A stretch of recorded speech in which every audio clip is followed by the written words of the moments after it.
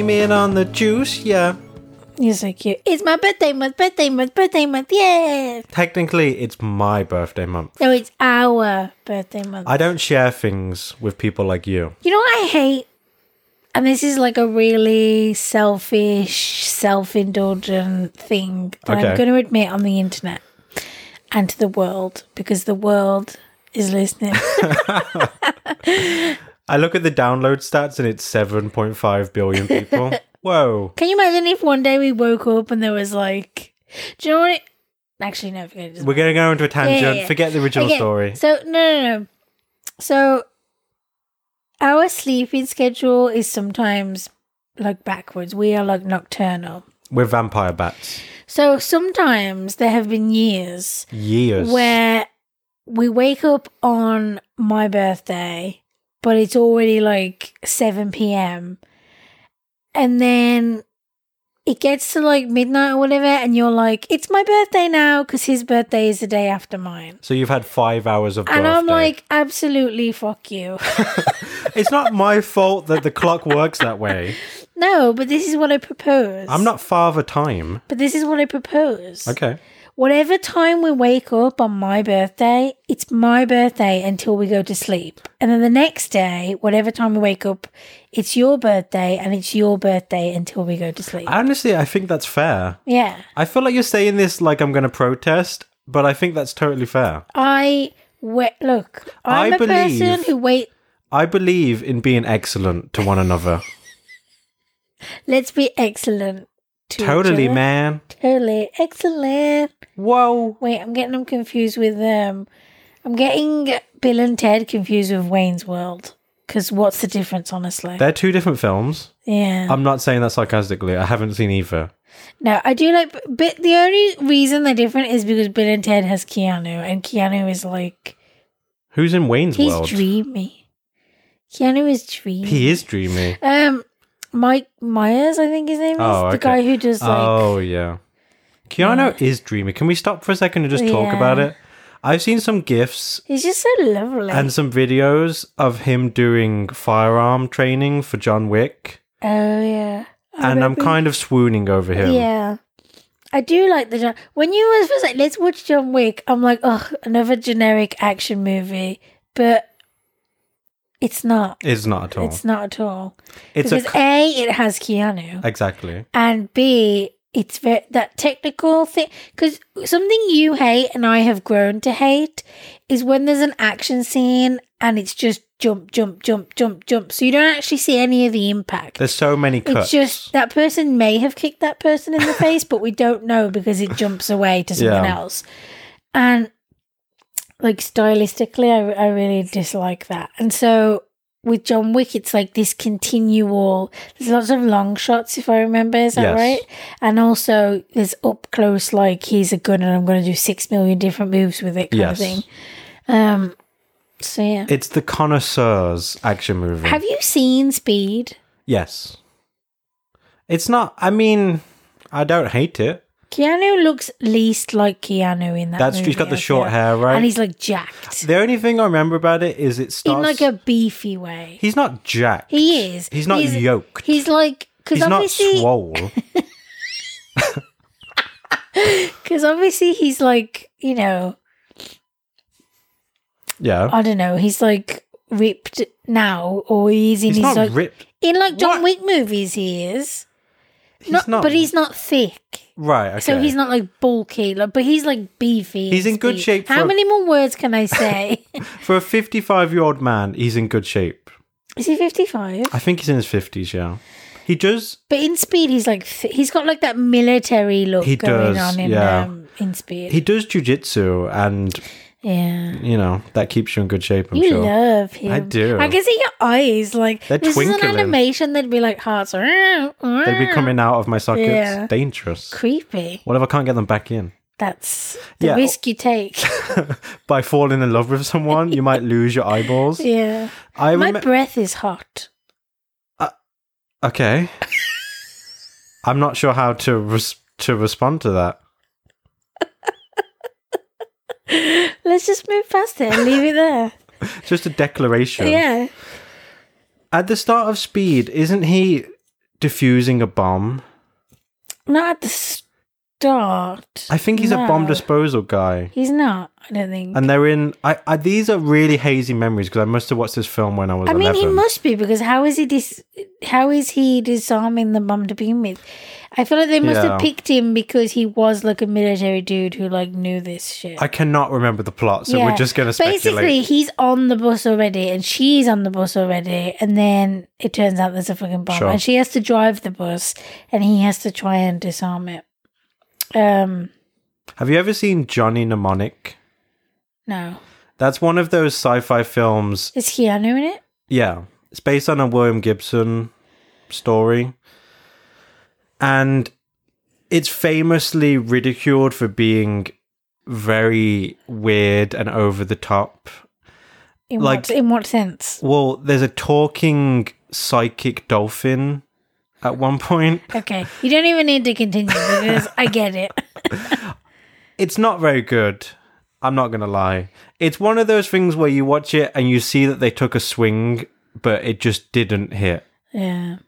It's one of those forgotten... I think it's a 90s sci-fi film. I was just going to say, is this before The Matrix? It's also one of those funny things where the plot of the film is he can store data in his head. Like he has a hard drive in his head. So he's a smuggler. People give him illicit black market data.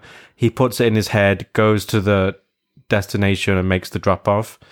And I vaguely recall at one point when they're talking about like the specifications of his head, it's something absurd where he's saying, I've got 256 megabytes. I knew you were going to say that, but that makes me think of Friends. When I was watching it, remember, and I was like, Chandler just got a new computer and he was like, it's 152 megabytes or something.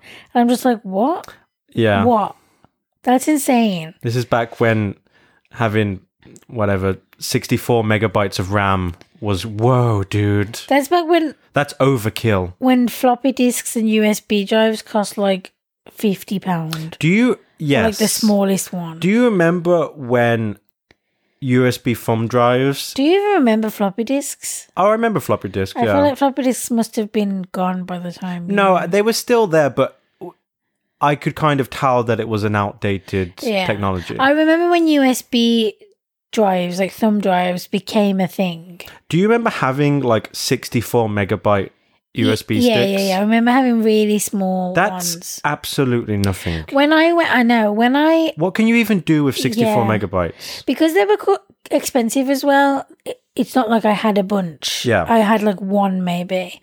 And then I remember I went to college, which is after high school, but I was doing high school level stuff. Right. Does that make sense? Yeah, It's as if I was 17 and 18 and I was doing, because I didn't do A level. I did like equivalent to A levels, which is like, I guess in America it's equivalent to their senior year, right? Was it kind of remedial in that you missed stuff and then you had to do it later? Kind of. Right. I couldn't go to university without, because I went to a part-time school. The part-time school was basically like, you have to be in school because it's against the law to not be, and it's going to be completely safe, and all the reasons why you need to be in a part-time school. We excel at those things. However, not so good on the education front. We'll keep you safe for 8 hours a day, but not so much knowledge. No. And so I didn't come away. I came away with like one usable grade, basically. Right. And that was English, and the rest were all just... That's all you need, honestly. Yeah. Now that we're getting paid those big bucks for just speaking into microphones. Who needs fucking maths and history? But, so I then had to go to college for a few years to get the grades to go to university. Yeah. So, and I remember applying for university. We were in that period where you're doing all your applications, and I got sent like a pack for a place saying like, do you want to come to our university? And they send you like stickers and a USB drive. And I remember I got several and I was like, whoa. They're just giving them away. What am I going to do with all this storage? 2 gigabyte? I can store the whole world's literature on there. And it was like 256 meg, I'm sure. I don't doubt it. It wasn't very big. And this was when I was like 21 or something. And that's what swung your decision, 22. right? You based it on which Pretty much. university. I was like, they're giving away a USB drive. Fuck these stickers from this other place. But yeah. I got those from universities I visited as well. And it's like, why do they give them out? Who's going to keep your university branded pen? Me. I like pens. You like, okay, let's explore that deeper. Explain your... I think I get it from my nan. She was always stealing pens from places. Right. She's one of those people who, like, you say, oh, can I borrow a pen? And you never give it back. Right. Was she... And then she always thought that I stole her pens. I would go there and she'd be like, have you stolen my pen? And I'm like, no. She was very protective. You have 150 pens. She was a magpie for pens. Yeah, she was. She also used to steal the little...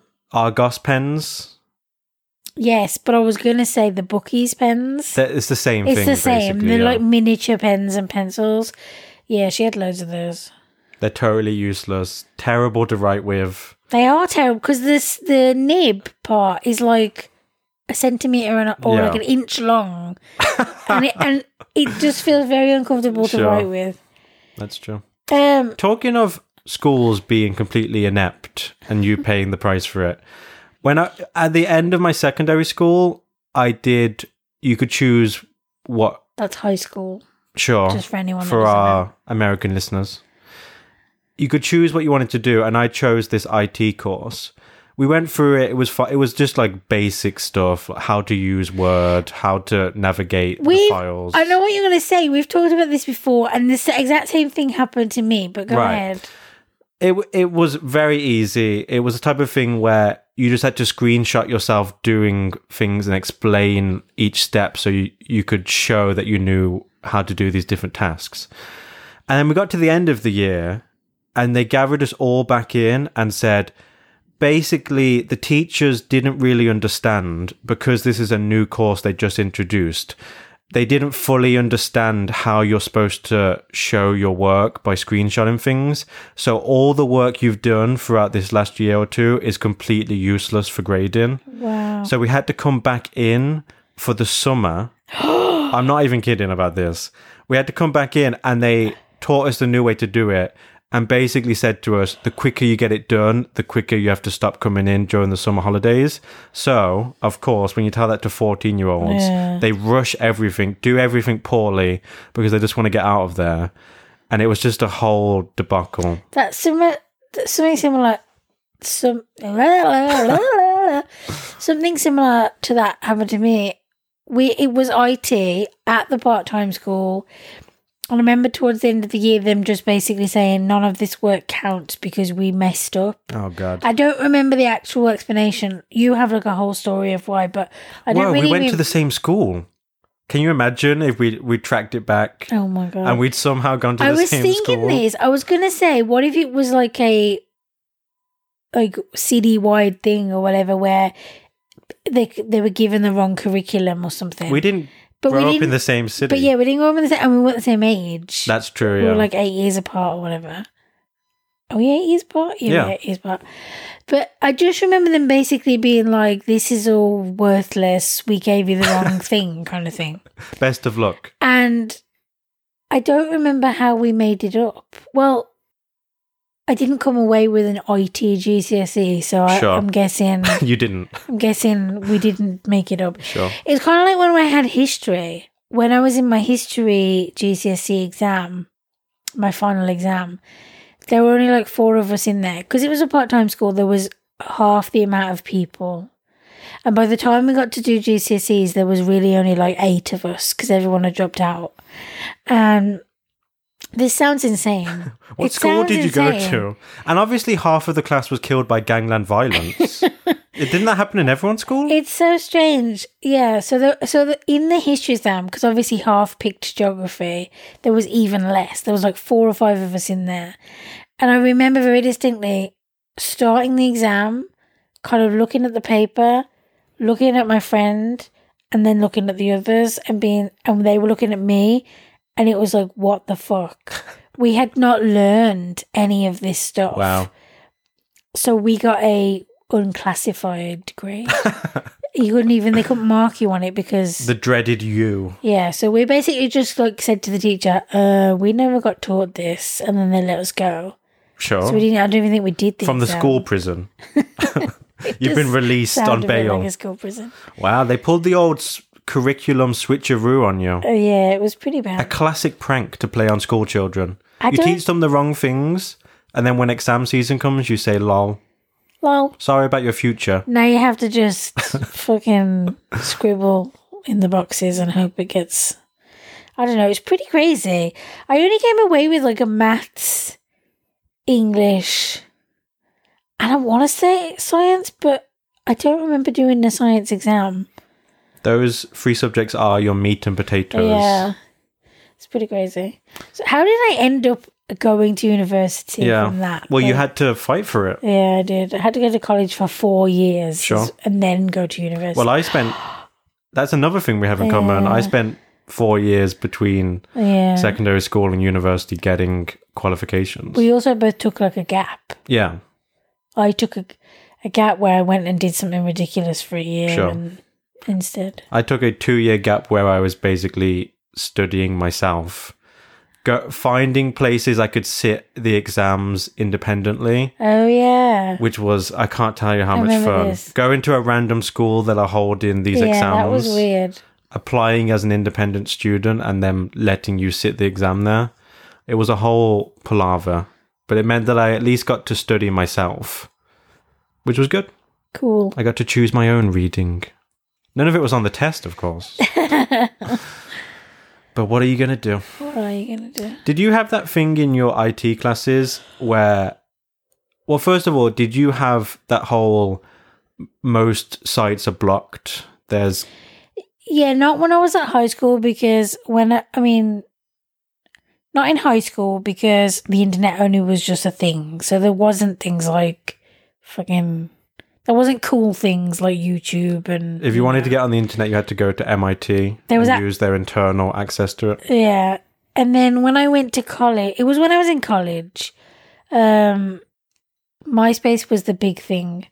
And it was always blocked. But there was always a way to get on it. And it changed like weekly. And I would always be like, oh, such and such, tell me the new way to get on it kind of thing. We had the exact same thing. Yeah. People knew about these proxy sites, and like you said, they would get blocked within the span of a couple of days. Then you had to try and beg people you knew to tell you the latest one. Yeah. But people like to keep that stuff to themselves. They did, as if it was going to run out or something. Well, it would eventually get banned. But it's not going to get banned because 100 people are using it. Yeah, it's not a finite resource. We also had, beyond just going on proxy websites and using that as kind of a workaround, we also figured out that there were some sites that they had overlooked. So if you knew specific... For example, the big thing in our class was finding sites where you could play those kind of crappy Flash games. Oh, yeah. And so... I didn't really do any of that. Yeah, sure. We went on the Barbie website secretly. Because girls like dolls and boys like violent games. Yeah, that's true. Except I don't like Barbie, I like Cindy. The off-brand Barbie? She's not the off-brand Barbie. She's a doll all unto herself. She's like a cheap street urchin version of Barbie. You're harsh. She's the doll they give out at the food bank. I'm taking this to a dark place. What is wrong with you? I don't know. All my army of psychiatrists have not come to a collective diagnosis. I don't actually think she was like a cheaper version. I think she was just a different. She was just different. Doll. Yeah. Different but equal. But she looked the same. I mean, not in the sense that like you could get Barbie everything, like Barbie fucking Princess Barbie, Malibu Barbie. I think Cindy was just Cindy. She doesn't need cars. She doesn't need other outfits. Yeah, I don't think there were variations. I might be misremembering though. How dare you besmirch Cindy's good name? I think you were besmirching her by saying she's a food bank doll. Whatever that means. You told me off air that she was a cheap whore. Why does she have to be? Why does she have to be cheap? Why have you got to sexualize a doll? How dare why you? Why have you? You're a wrong one. You're a ne'er-do-well. That's true. Get out. I refuse. The podcast is mine now. Are you gonna... Speaking of the podcast, I'm renaming it to Sammy's podcast. Ryan's gone home. That's home? Like he's gone to heaven? I've gone to my home planet. Oh, I don't like it when people say that. What?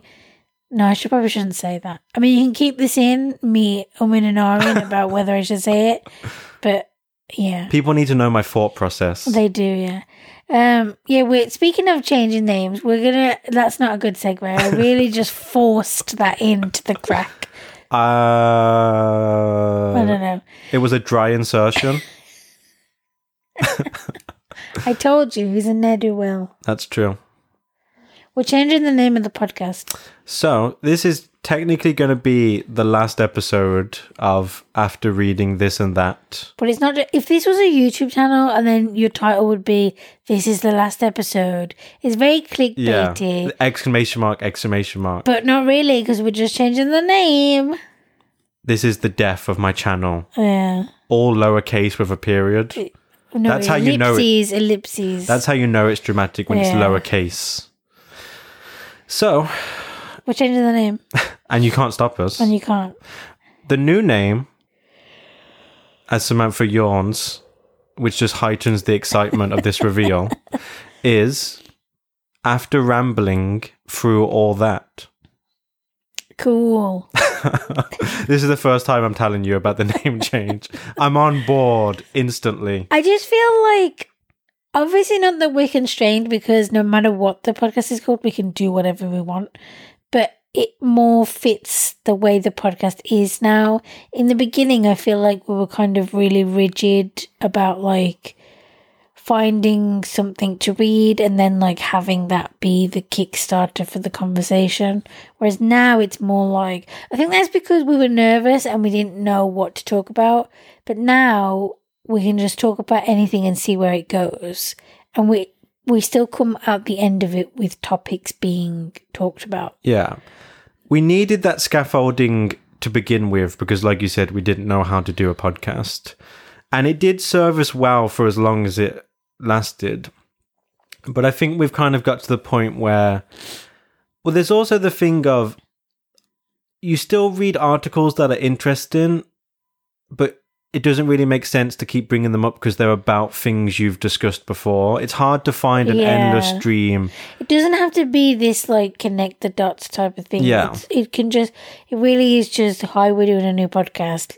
Let's talk about a bunch of stuff. Yeah, that's why we wanted to change to a more general purpose name because we want it to be clear that each episode can basically be about anything. Yeah, and...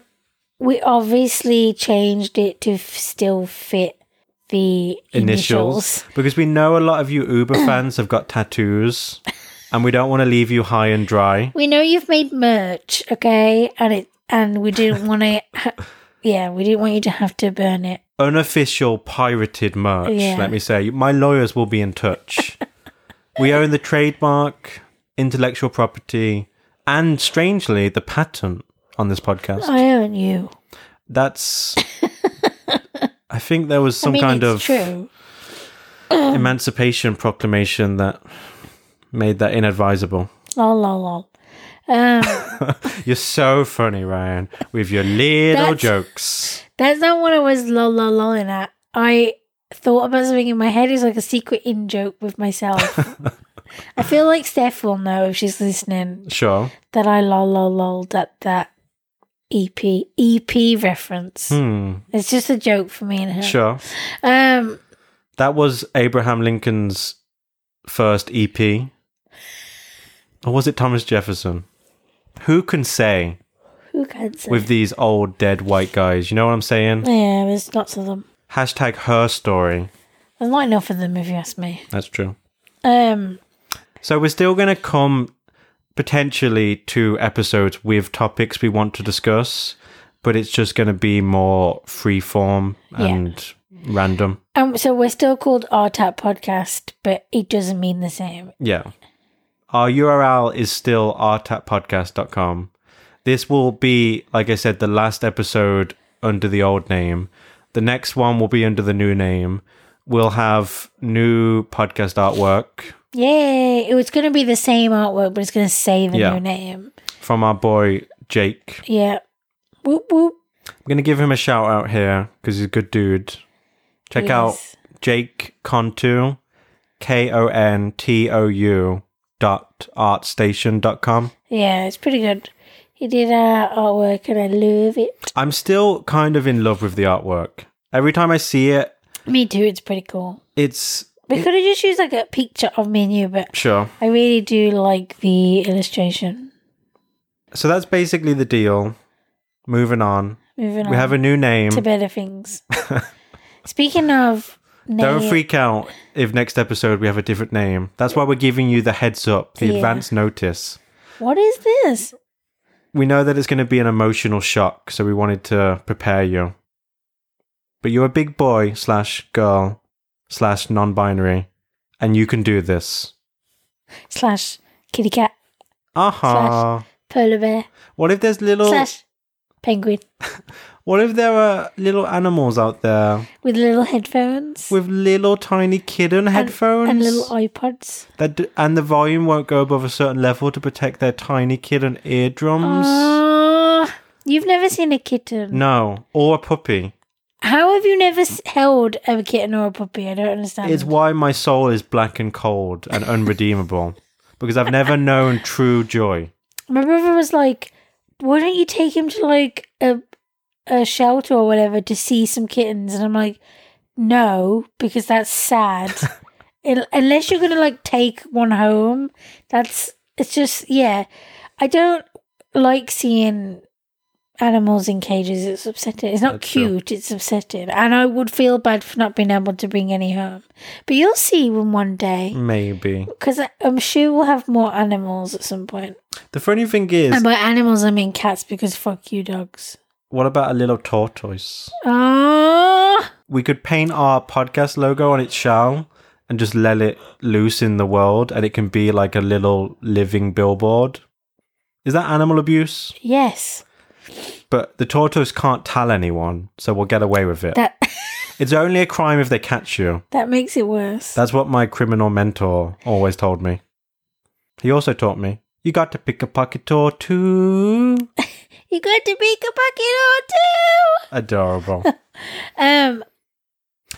One second. The thing I was going to say was, my dog, I never got to see him as a puppy because one day I just came home and my mum had brought us a dog, and I think he was already maybe close to a year. Yeah, he was a rescue, so we didn't get to see him as a puppy. And then obviously with Rudy Cat, I never got to see him as a kitten. And what really pains me, what tears my very essence into tiny little shreds and throws them on the wind, is that you don't really have any pictures of Rudy as a kitten. It's sad, and unlike me, I got him in 2008, so I didn't have an iPhone yet, because I don't think they were a thing until like 2009 or something. But obviously I did have cameras. I always had a camera with me. I think there's probably, I have like several like film rolls that haven't been developed over the years, and I think he's probably on there. I did have a camera phone at the time, but it was when the camera phones are like a flip phone. And when you transfer the picture over to like a computer, it's like a tiny, tiny, tiny square, and you can't really make anything out. So I have like two photos of him as a kitten. One is where he's like sitting on my chest, and the other one is like a blurry photo of him with blue eyes. Aww. He had blue eyes when he was a kitten. Just like his papa. Yeah. And because he didn't have a name at first, because obviously they weren't. I was there when he was born, and he had lots of brothers and a sister, and they didn't name them because they knew they weren't going to keep them all. So they just gave them like nicknames, and he was called Bluey because he had blue eyes. That's just heartbreakingly adorable. Yeah. And yeah, so that's the. I mean, the other thing is, I think I probably did take a lot of photos of him with the camera phone, but I think back then it wasn't like a thing where you like back stuff up. You take photos and then you like never look at them again. Yeah. Maybe there's like a tiny micro SD card somewhere lying around from when it was on there. But I've searched my whole like life to find these kitten pictures, and I'm very sad because then the earliest pictures I have of him are like 2009, 2010, where he's a kid. Once you get to like 1, you're a cat. Yes. So even though he looks a bit smaller than he does now, he doesn't look like a kitten. And it's sad. It makes me sad. The thing is, though, like you said, your camera phone back then was probably 1 megapixel. Yeah, it was really shit. Even if we did have a whole host of photos of him from back then, they wouldn't be very good. Good quality, no. I am going to develop those rolls of film someday. There could be mysterious things on there. There could be also horrible things I don't want to see on there. That's why I haven't developed them. What if you captured something significant on them and you don't even know? And it's like the Zapruder film? I mean, sure. It's possible. You don't know. It's like Schrodinger's undeveloped film roll. It's like that camera that they found on the mountain that you were telling me about. Oh, that's such a crazy story. So I tell the brief version of it? Yeah. On Mount 2 sentences or less. I'm just kidding. I'm afraid. Well, if I make the sentences really long... No. Just a total run-on sentence. You're only allowed 6 commas.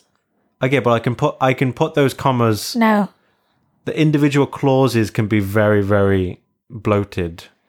But it won't make sense. I really hate it when people just like say like 7 lines of text and there's absolutely no punctuation. Sure. Go on. So, Mount Everest, it's something along the lines of 30, I think it's 20 to 30 years before we know it was officially summited by someone. I may be wrong on the date. It's been a while since I've read about this. This team of 2 guys tried to summit it, and I believe both of them died.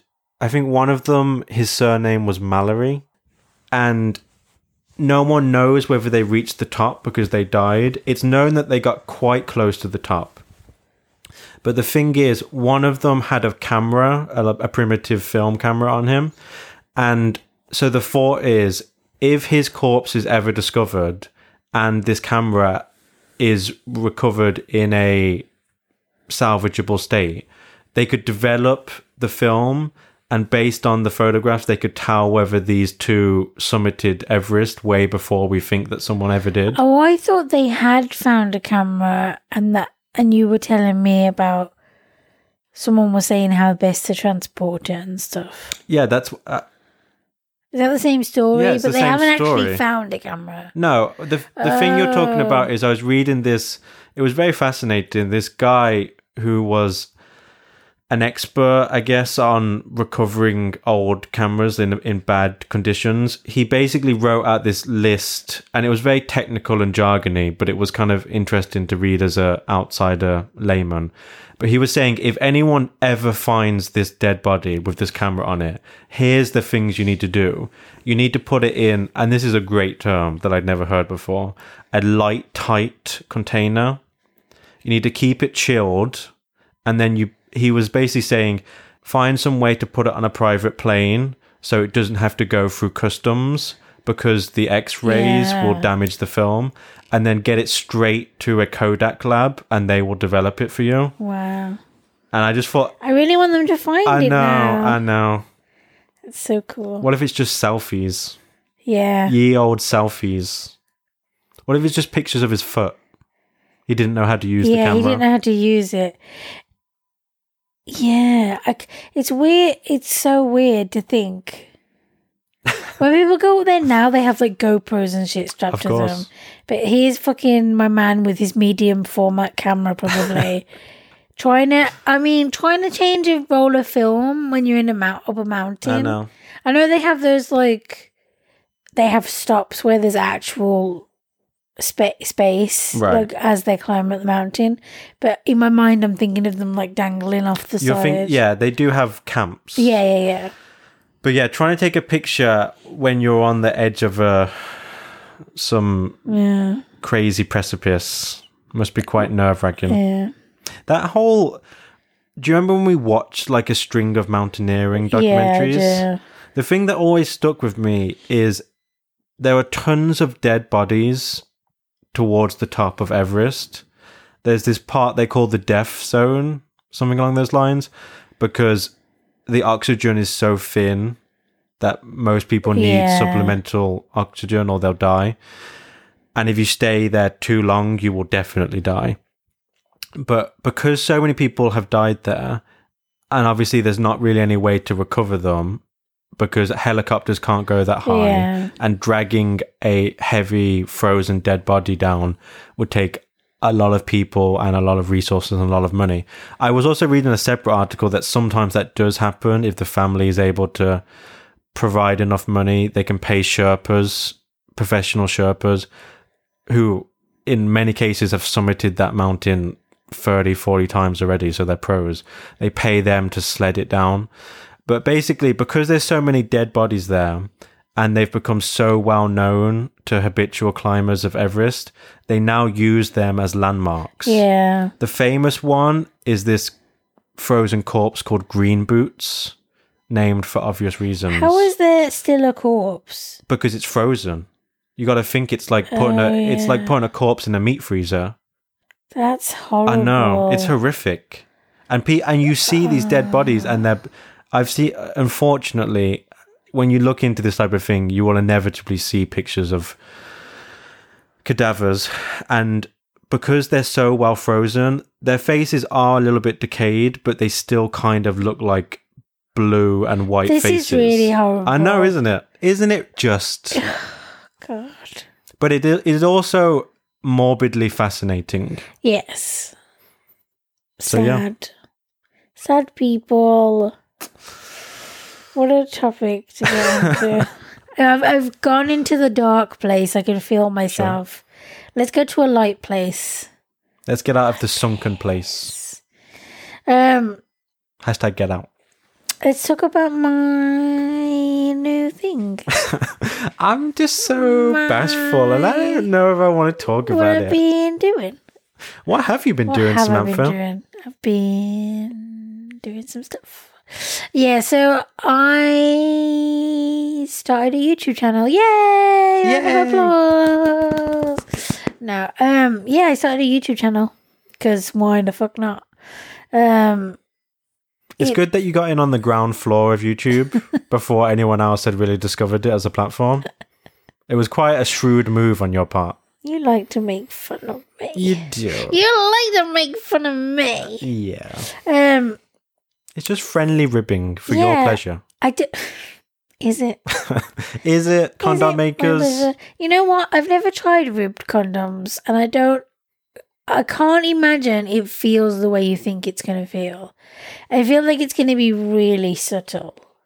Yeah, I feel like it would be... You've tried them, right? Obviously, it does nothing to you. It's for the... Sure. Other person. I didn't fuck myself with the condom on, no.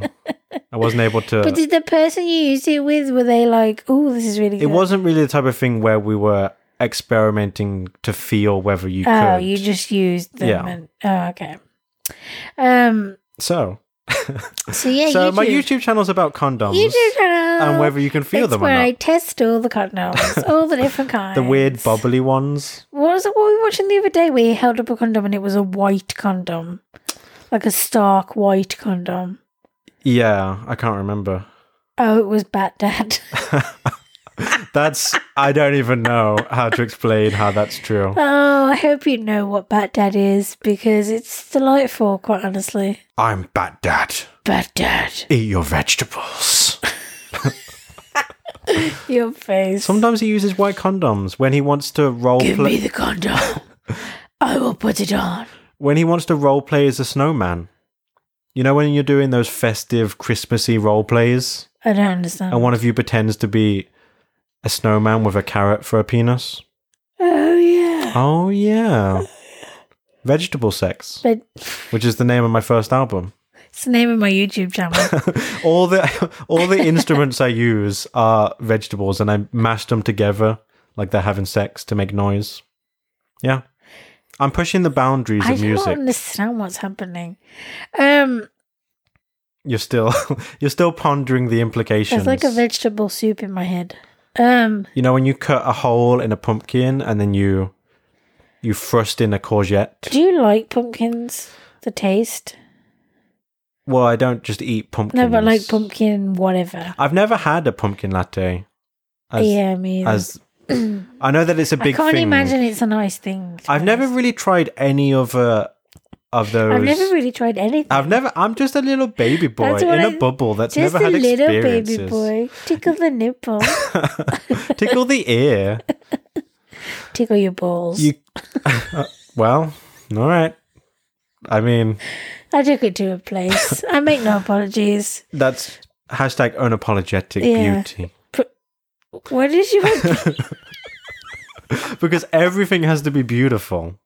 Everything is beautiful. The only thing I was going to say was that I haven't tried, like at Starbucks, I always get the same basic cappuccino. Because you're a basic bitch. That's true. But when I'm paying £4 for a hot drink... You want basic shit? No, I don't want to try something I may not like. I know what you mean. We're not the type of people to be like, I have the money, so I'll try something new. It's more like, I can buy this one thing, so I'm going to never change. They always just sound so sickly. Yeah. Who wants a gingerbread frappuccino? That doesn't sound appealing to me. I know what you mean. Whenever I go with my mom, she always gets like around winter time, they do like a Black Forest hot chocolate where it's just like cherry syrup in the bottom. And she actually went and bought some cherry syrup online so she could make her own. It's never the same though, is it? Well, this reminds me of when you get those frozen juice drinks. What? You know, from Costa. The Berry Blast? Which for our American listeners is a British coffee shop chain. Yeah, it's like Starbucks, but no. And I've noticed seeing you have them over the years that they're very hit and miss. Yes. Because they're essentially just blending ice with that fruit syrup. Yeah, but sometimes they don't blend it enough or whatever, and so it tastes different. But they're really fucking nice. They're so sweet and sickly though. I couldn't drink like a huge one or anything. I can only ever drink. I don't drink a lot though. It takes me like 8 hours to get through one drink. You couldn't chug a keg of Berry Blast? No. So, YouTube. Yeah. Anyway, YouTube. So I made a YouTube channel. Why, you may be asking? Well, because I want you all to look at my face as I do things, to be quite honest. I mean, why do I have an Instagram? Because I want to post pictures of myself. Why do I make a podcast? Because I like the sound of my own voice. That's actually not true. Well, I'm calling you out. It's not true. I was never a person who was like, oh, I don't want to hear myself back. But then a few times I feel like you would play me something back on from the podcast when you're editing, and I was like, John, I think it is. I think sometimes I don't like the tone of my voice. I feel like sometimes I sound like I'm being annoyed or something, and I'm not. Like when my tone is just relaxed like this, but sometimes I'm very pointed, and that's what I don't like. But yeah. Yeah. So I made a video. So basically the concept of the YouTube channel is don't box yourself in. That's what we did with the podcast. Yeah. And now we're changing it. Version 2.0, you might say. Version better. Yeah, so I'm mostly just going to be reading. Kind of like, I'm going to say ASMR style, but it's not ASMR the way people... I feel like sometimes when you say ASMR, they just think whispering. But that's not just what... The definition of ASMR is not whispering. Yes. It's sounds that make you feel good, basically. It's relaxing, soothing, tingly sounds. Or visual stimuli. Or visuals that make you get like the head tingles or whatever. And just feel calm and relaxed. And So it's just me reading, basically. And I've posted 2 videos as of now. I started by reading The Yellow Wallpaper.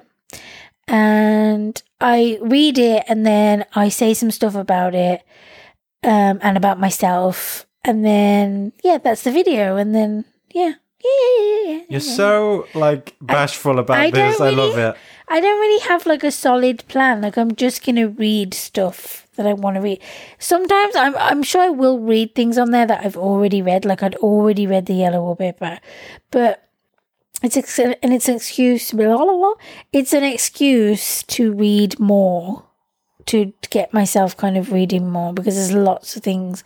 I'm always adding things to my list in my head, and I'm like, when are you going to get to it? You know, and I think at some point I might want to do different types of videos, but for now I'm like happy just doing that. You're learning the ropes. Yeah. I had to relearn like how to, I say relearn because once upon a time I went to college, did video production. And so I made, part of the course was like, you have to make videos from start to finish. But I did that on a Mac, and I don't have a Mac, so it's a different software. But also, it was when I was like 20. Yeah. That's 13 years ago. I don't fucking remember. Plus, it's probably different now. Sure. So I had to kind of relearn stuff. So I'm not like amazing at it or anything. But I think I'm doing enough just to get by for now. I'm going to get better at it, though, the more I do it. Like I said to you, I think you are remarkably competent at editing, given the fact that you are basically learning it all from scratch again. Oh, thanks. You have a very good eye for that type of thing, I've noticed. Thank you. I get like obsessed with it though. I'm like, how can I make this better? Or how can I? Yeah, I get like tunnel vision, and then I get kind of crazy on it. We're both perfectionists. Yeah, so I have to rein myself in. But yeah, so if you want to see my face and hear my voice.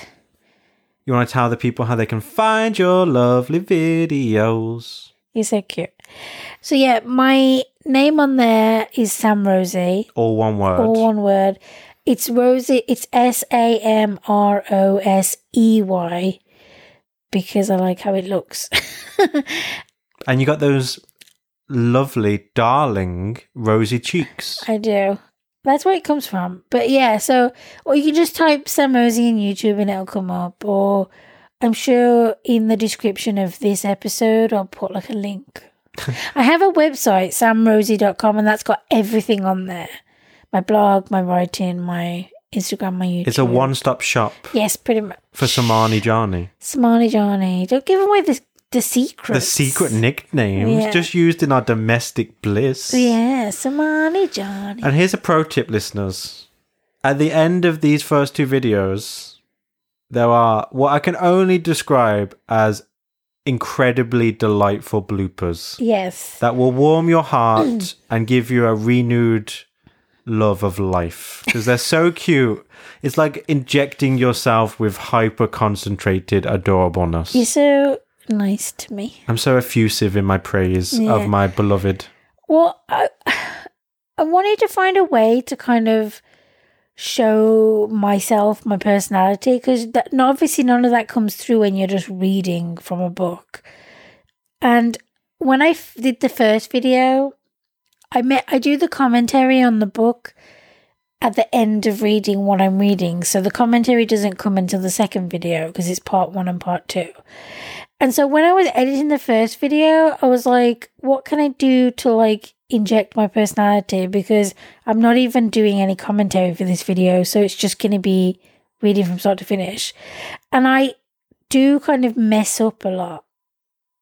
And I am a silly person at heart. So I just kept all of those parts where I messed up and like did silly things and added them to the end.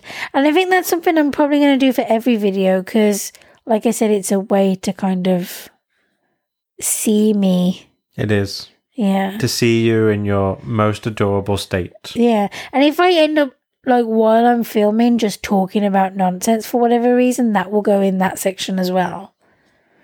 So yeah, so go and watch me because I'd like it. Just put the video on loop in the background and let it infuse your life with delicious sounds.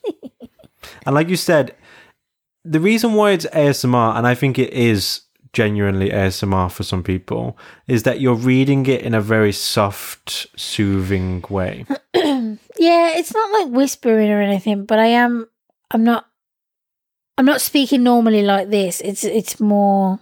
My voice sounded very odd then when I did that. It's more like, it's a little bit relaxing. It's more softly. Sure. Softly. Yeah, so I'm excited. It's kind of a new, you when you pick up a new hobby or a new project and you get that kind of urgency to just do it all. I had that.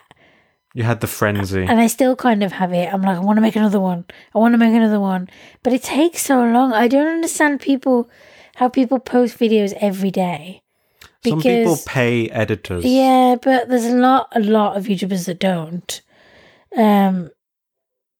Yeah, I guess you just spend all day. Plus, I guess when you're doing it every day like that, you have shortcuts. That's true. Of some kind, and you're able to edit really quickly. Plus, some people probably make really light edits. That's true. Whereas I'm a more kind of like, if I can take it out, I'll take it out. Like, I found myself taking out my ums and my likes because, yeah, it's not a secret that I say like a lot. Sure. But I also say a lot. So I was like going, and it was really annoying to see yourself do that. Sure. So I was like, I'm fucking snipping it out. I think eventually you will optimize your workflow and the editing process will become quicker and more straightforward, though. Saying that, though, I felt when I was editing the second video, I had a little bit of, I know how to do this now. And I was doing it quicker, even though it still took me like the better part of 3 days. Sure. A lot of that is exporting. It takes a long time to export your videos. And if you want to, like, I don't know, see the outcome, you can't really see the real outcome until you export it. So sometimes you're exporting just to check one thing. Yeah, everything is very laggy in the preview window. Yeah. And I have like a good laptop, so I'm not really sure. I think it's just like you said before, video editing, you need a lot. Sure. You need really good specs. You've got a top of the line Alienware, right? Sure. Sure. Remember when you said that you think I'm an alien? What? Yesterday. What was the context? You were like, I think maybe years ago, aliens came to the Earth, and that's what women are. Oh, yeah. I just had this moment where I thought... It was a shower thoughts moment. Yeah.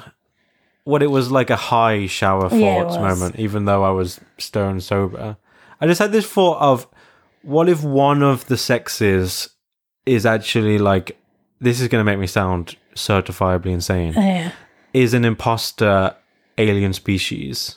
Like, what if there were only women or there were only men at first, and then aliens came and wanted to infiltrate and assimilate so they could keep an eye on us and study us. So they made a opposite version and they came down, and there you have it. Yeah. I don't know why you put me on the spot here, and there's no way to explain this where it sounds rational. It's just one of those crazy things that you think of, and you say it with such like, what if that's the case? It's cute. Have you ever thought that maybe?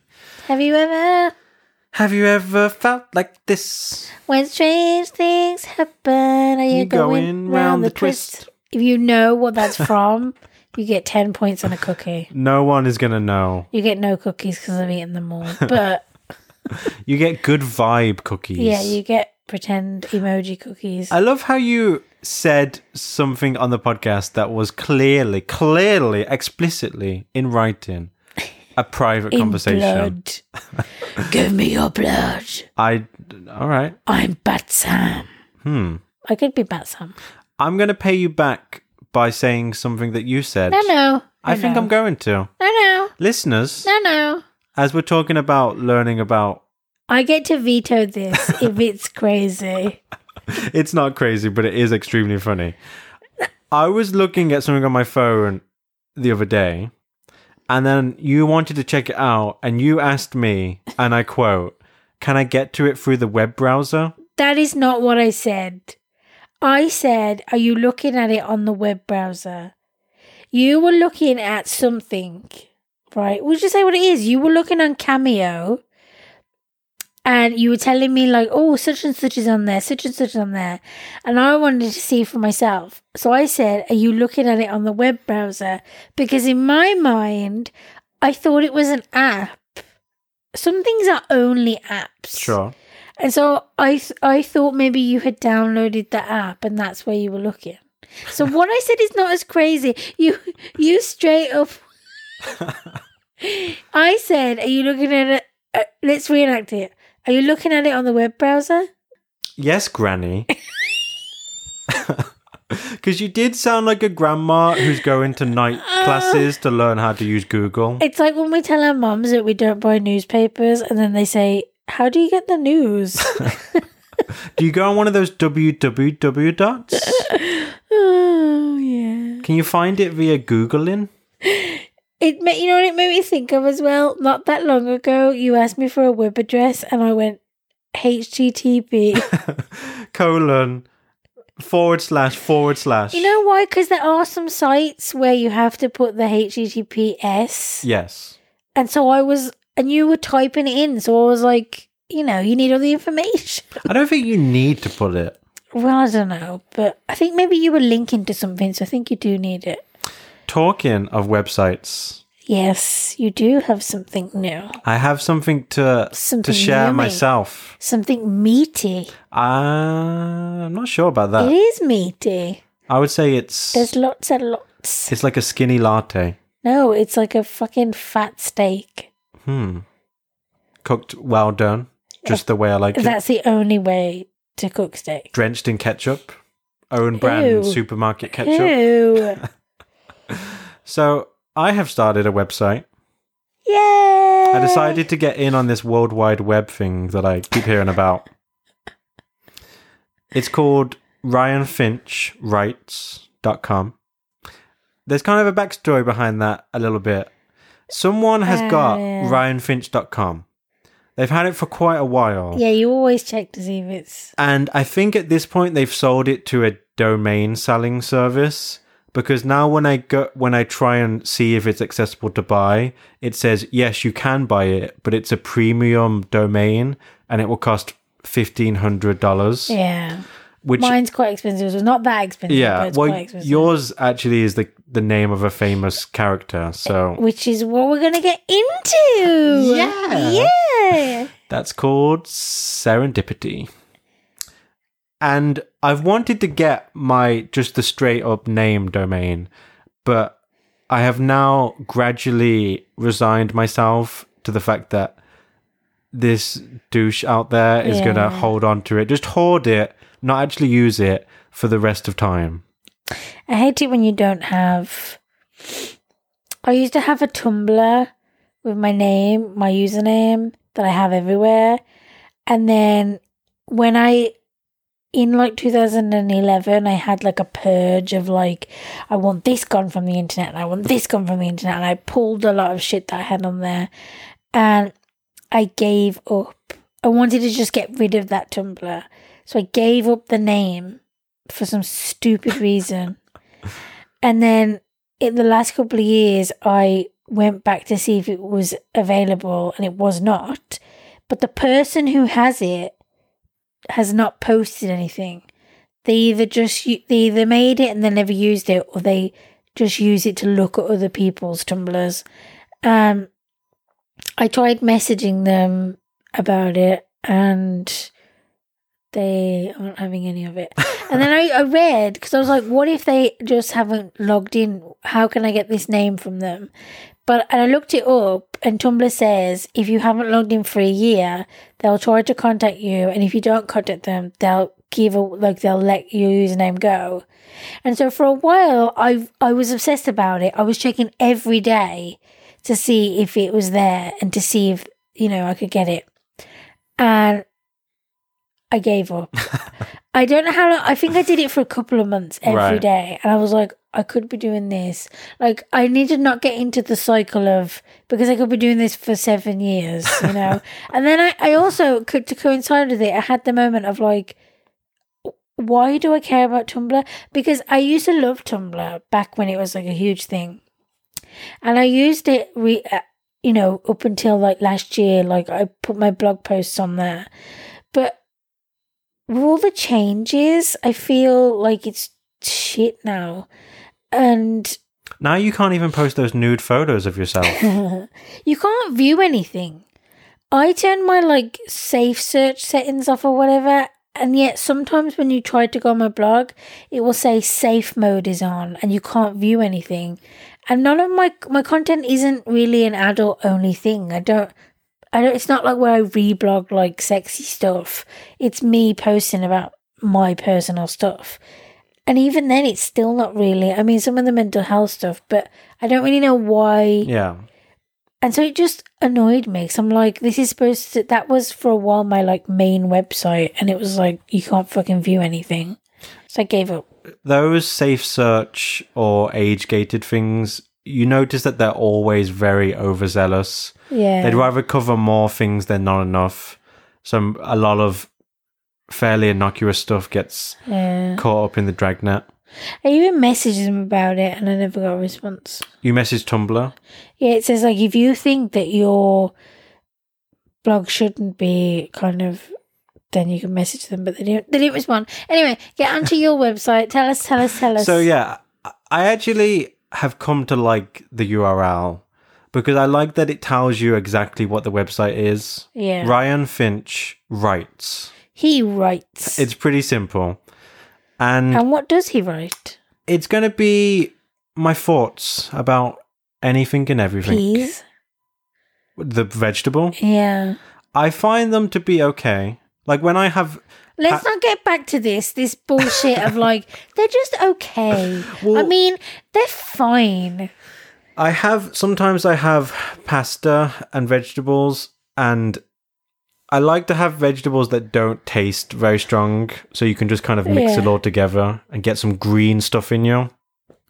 I had that moment like a couple of weeks ago where I realized I haven't eaten anything that's green and comes from the earth in maybe 6 months. I should maybe do something about that. Yeah, we're not like a salad type of family. That's true. But you do like to have vegetables with some of your meals. That's true. I don't have any. I had like a spinach phase.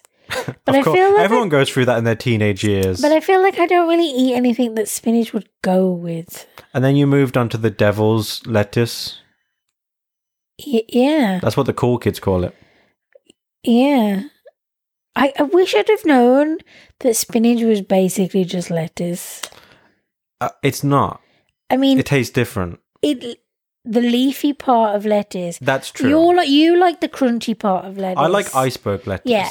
I don't like iceberg lettuce. I really only like the leafy part. The leafy. The leafy. It's so leafy. And I didn't know spinach was like that.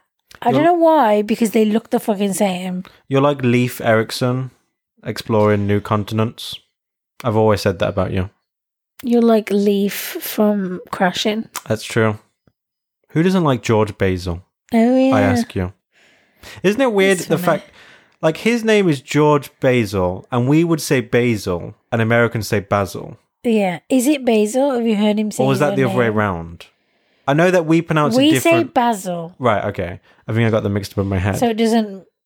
But my point is... doesn't count then. No, my point does count, because how weird would it be to have a name that is officially said different in two countries? Yeah. Like... Because it's not even a mispronunciation. That is how British people pronounce that word. But it changes how your name is. What's his name? Jeff. What? No more dank buds for you before the podcast. It reduces your attention Jeff span. Bezos? No. Are you thinking of Jeff Bezos, who owns Amazon? Maybe. What's his name? George Basil. Oh my God. George and Jeff are so close. No. G-E-O. Oh gosh. This is what happens when your schooling is minimal. George is George and Goeff is Jeff. This is like a kindergarten spelling bee. Spell Jeff. Use in a sentence, please. I dislike when Jeff wants you to spell his fucking name. I dislike when Jeff is spelt with the O-E. Oh, like Geoff.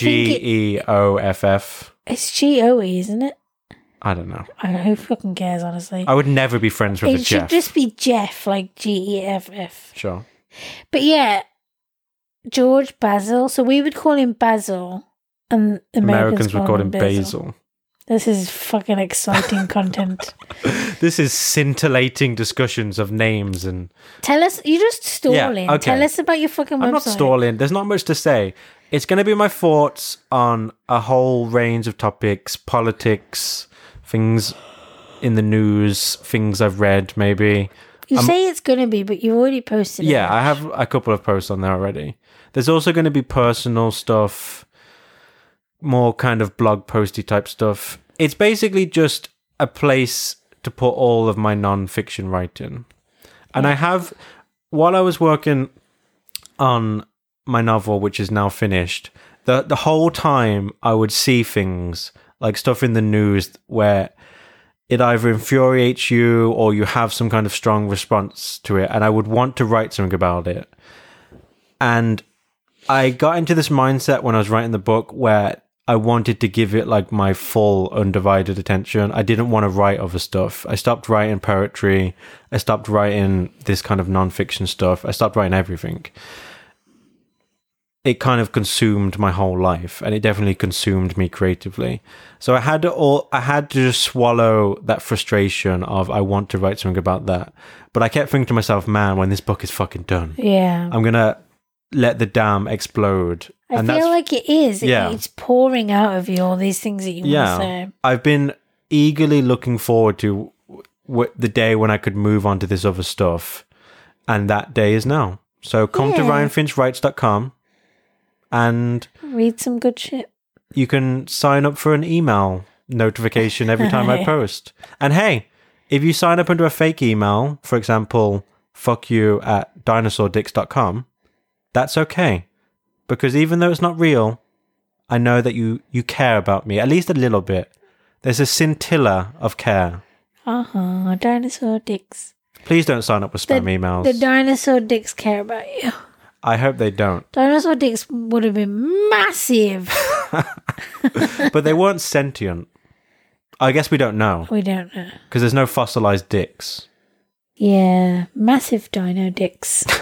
Like, you never go to a museum and there's a dino dick, and there's a giant T-Rex skeleton, and then just a giant phallus attached to it.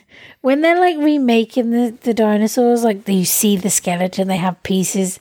There's never a dick. Well, there's not a bone in dicks.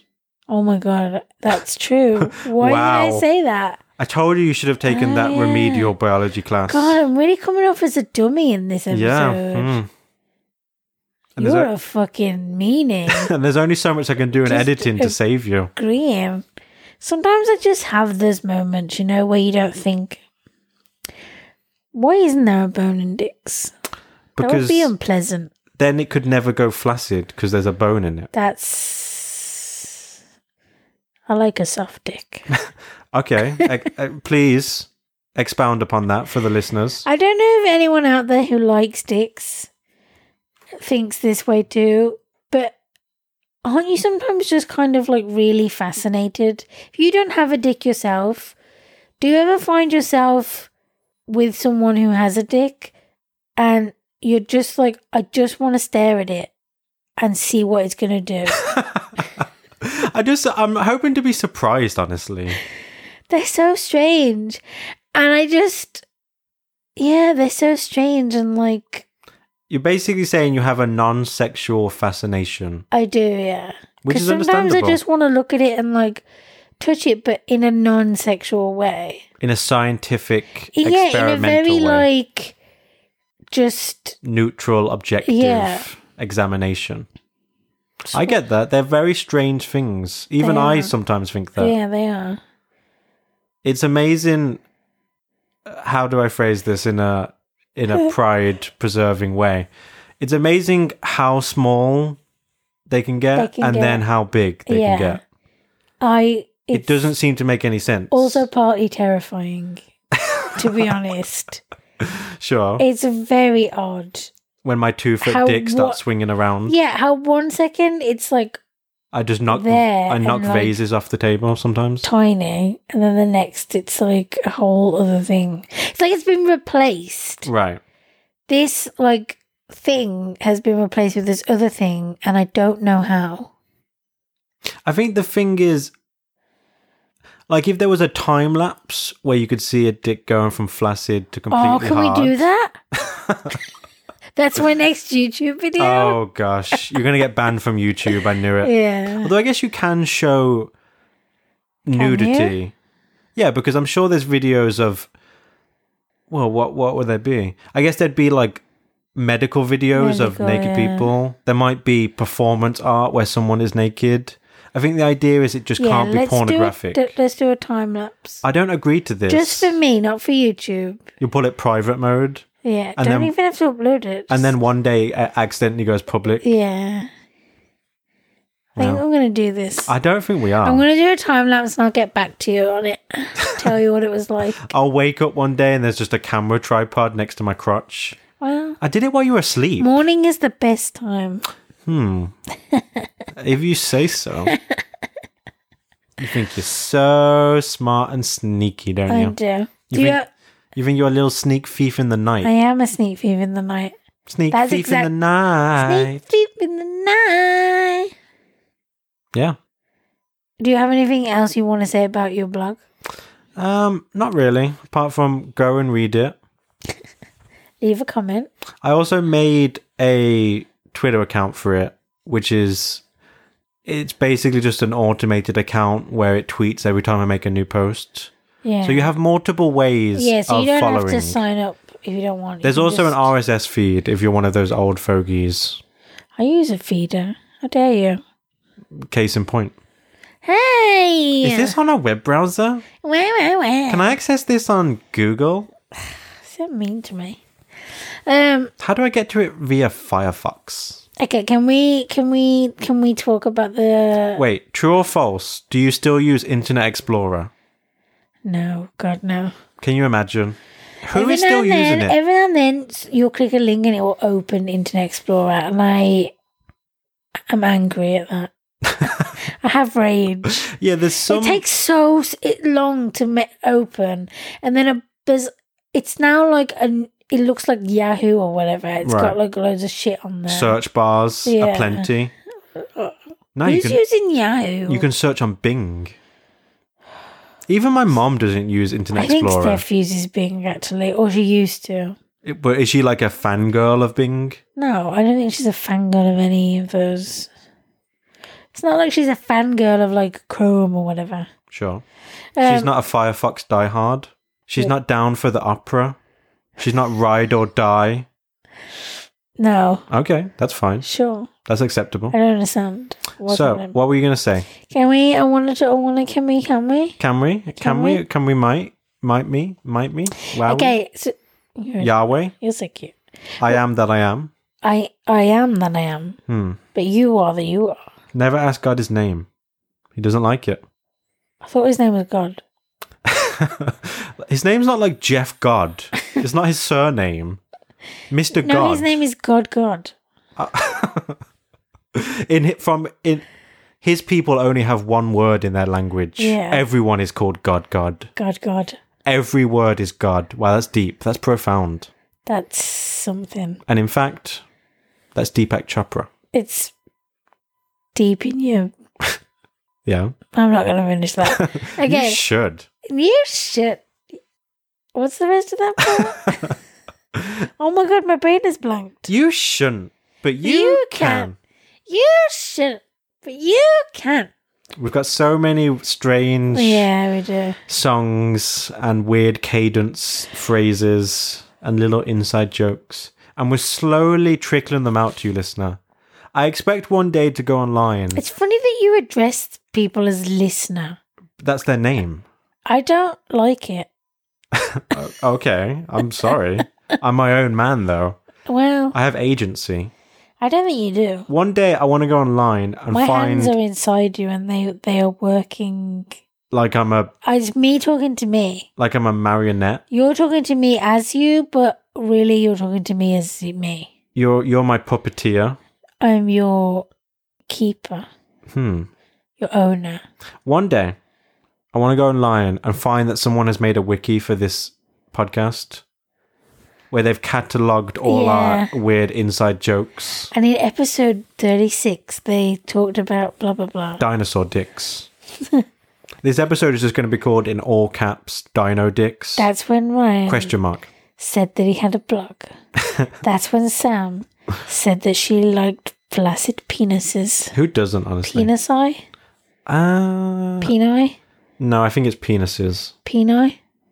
You're frightening me. Peni? You're still gonna loop. Penis! You're still gonna loop. I am. Okay. It's business time. I doubt it. It's party time. I like it. Sexy time. Did you turn into a snake? I don't know. No one wants sexy time with a serpent. I don't like snakes. That's fair. Yeah. Okay, so we're going to talk about Sex in the City. Are we? Sex and the Sex and the City. Wow. That's a rookie mistake, and you hate to see it. What's a rookie mistake? You called it the wrong thing. No, I said Sex and the City, and then I went Sex and the City. For anyone who might think it's Sex in the City. I thought you said Sex in the City at first. No. You are mistook. So, yeah. I feel like we should point out why you want to talk about Sex in the City. Okay. We were listening to a podcast the other day where the topic was Sex in the City. And to be frank, they didn't do a good job. Samantha was very critical of the mistakes that they made about different factual details. Not just mistakes, but more like I felt like in part they really set things up like, oh, this and then, but then they never actually discussed it. And I may make the same mistakes during this, but it made me want to talk about it. Just know that I'm a super fan, even if I get things wrong. I am a super fan. I think, first and foremost, let's begin the discussion with several things. Okay. This is one of the things is I completely understand that the show today is like has problems. Okay. And I don't just mean today as in like they weren't problems back then. I'm just saying it was obviously sort of semi-accepted to have certain scenes and certain conversations back then, even though it was not even like that long ago. And if that was on TV today, it would be like, what the fuck? But even still, it has a special place in my heart. Special place. Yeah. So I just wanted to say that. I totally know it has problem issues, which we will get into. It wasn't woke. But it was in some way. We'll get to that. It was woke for the ladies. But it wasn't woke for anyone else. We could get into that. Yeah. But the other thing about that podcast, the other podcast we were listening to, is that they were they were very critical of some of the characters and saying that they were bad people. And you took umbrage at that. Yeah, because... Let's not forget, listeners, that Samantha was named after one of the Sex and the City characters. I was not named Your mother was a super fan. How young do you think I am? That would make me, like, your age. And that's just a baby. Yeah. A baby boy. No, little baby boy. You gotta change my diapers. What is wrong with you? Well, you... Get out. If I Benjamin Buttoned myself... Benjamin Bunnied yourself? And you had to take care of me like a baby, you'd just throw me out. No, I would take care of you. You'd leave me on the step of a firehouse. I would take care of you. You'd make a Craigslist advert that says baby for sale. I would Taraji P. Henson myself. And of course I know what that means. You don't, yeah. You haven't seen Benjamin Button, have you? No. That's why.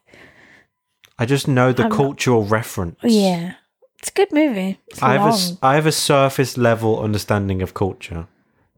I just know the names of things. But you don't know what they mean. I know certain taglines. It's like that month where you kept saying On Fleek 7 years after On Fleek was a thing. I'll have you know that I was the originator of On Fleek. I don't think you were. One day I just looked at my eyebrows in the mirror and I said, they're on fleek.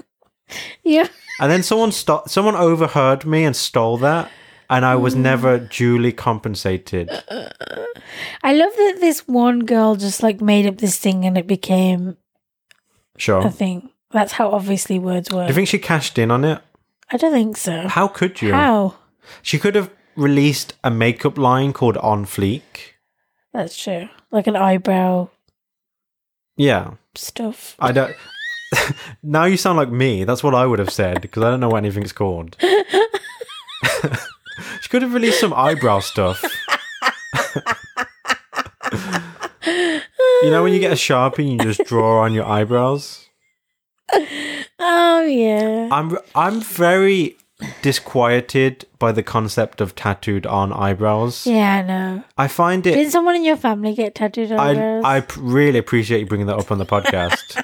I mean, that was definitely appropriate. But and right. wait. There's several different versions of tattooed eyebrows. There's microblading, where it's essentially a tattoo, but it looks natural. What? Can you tell me in one sentence what microblading is? I think it is when they basically like tattoo on like tiny what look like hairs. But what's the blading? I don't know. Do they do it with blades?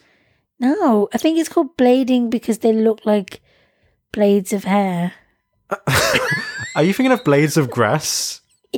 You know when you want your eyebrows to look like your front lawn? So you go to the mall, to the microblading stall? I think that's what it is. I could be wrong. I dare say you might be. I mean, I don't know. I'm just guessing that you might be erroneous. You're feloniously erroneous. Feloniously erroneous. Sure. And then obviously some people just get tattooed on pictures of eyebrows. Pictures? Like clip art? Do you know what I mean? Like a paint. Do you remember clip art? Talking of old computer stuff? What's the difference between clip art and paint? Microsoft Paint is a program. Clip art was just, I think, a repository of simple little cartoon images. Oh, yeah. I remember now. I used paint just today, to be honest. Did you really? Yeah, because I just print screen something. Oh, okay, yeah. And so I just wanted to paste it in. I need to teach you how to use the snipping tool. I don't have it. What do you mean? It's not a thing. I've noticed that whenever you use your computer, you know how to use the like print screen and snipping tool, but I don't have that. How can that be true? I don't know. You're using Windows 95, which is quite retro chic of you. God, 95 was ages ago. I was 2. I was 10. Oh, God. You could have babysat me. No, 10-year-olds can't babysit 2-year-olds. No, I mean, when you were 13. 13-year-olds shouldn't be babysitting either. But sometimes they do. I don't know, that's dumb. My sister looked after me when she was too young to look after me. Yeah, so did my brother, but still. Yeah, legally and like logically, it shouldn't be a thing. I don't think there were legal rules around babysitting. Well, you're not supposed to be left alone until you're at least 13. That's the law here. Oh, okay. I didn't know that. Yeah, That makes sense. so you can't get your 12-year-old to babysit your kids because that's illegal. But there must be some flexibility. How so? Well, say you have a toddler and you need to go outside to do something to your car. You are technically leaving them alone. You're not supposed to leave toddlers unattended. For 5 minutes while you go and work on your Mustang, your bitchin' Mustang. Cars come before babies. I've always said this. That's like on Friends when Rachel's having her baby shower and they're like, they give her a diaper genie and she's like, oh, it dispenses new diapers. And they're like, no, which is what I thought it was. And they were like, no, that's where you put the dirty ones. And she's like, oh, why would you do that? Why don't you take it out to the trash? And the mum's like, you can't keep going out to the bin when you've got a baby. How are you going to, like, you know? And he's like, just leave the baby there. No. I feel like that's a comedic trope where someone's babysitting a toddler and they step away for a second and then the camera pans back and the baby's gone. That happens in Friends as well. Yeah, it happens in every single sitcom. When Phoebe's looking after the triplets. And then they're in the drawers. One of them's in the drawer. Pooping on the good linen. Yeah. And you can't get baby poop out. No, you can't. It's the dirtiest material known to man. It's the dirtiest material. Yeah. It's like Vanta Black for stains. Okay. So Okay. Sex and the City. Oh, you said about my name. Yes. Yeah, and My I was name saying you want to defend the honor of these fictional characters. Oh, yeah. One of the things that annoyed me on that podcast was one of the people on there was like, Carrie Bradshaw is a monster. I'm just like, she's a monster, is she? No, Donald Trump is a monster. Carrie Bradshaw is just fucking selfish sometimes. But is she worse than John Wayne Gacy? Is she? Well, I think. Okay, let me get into it.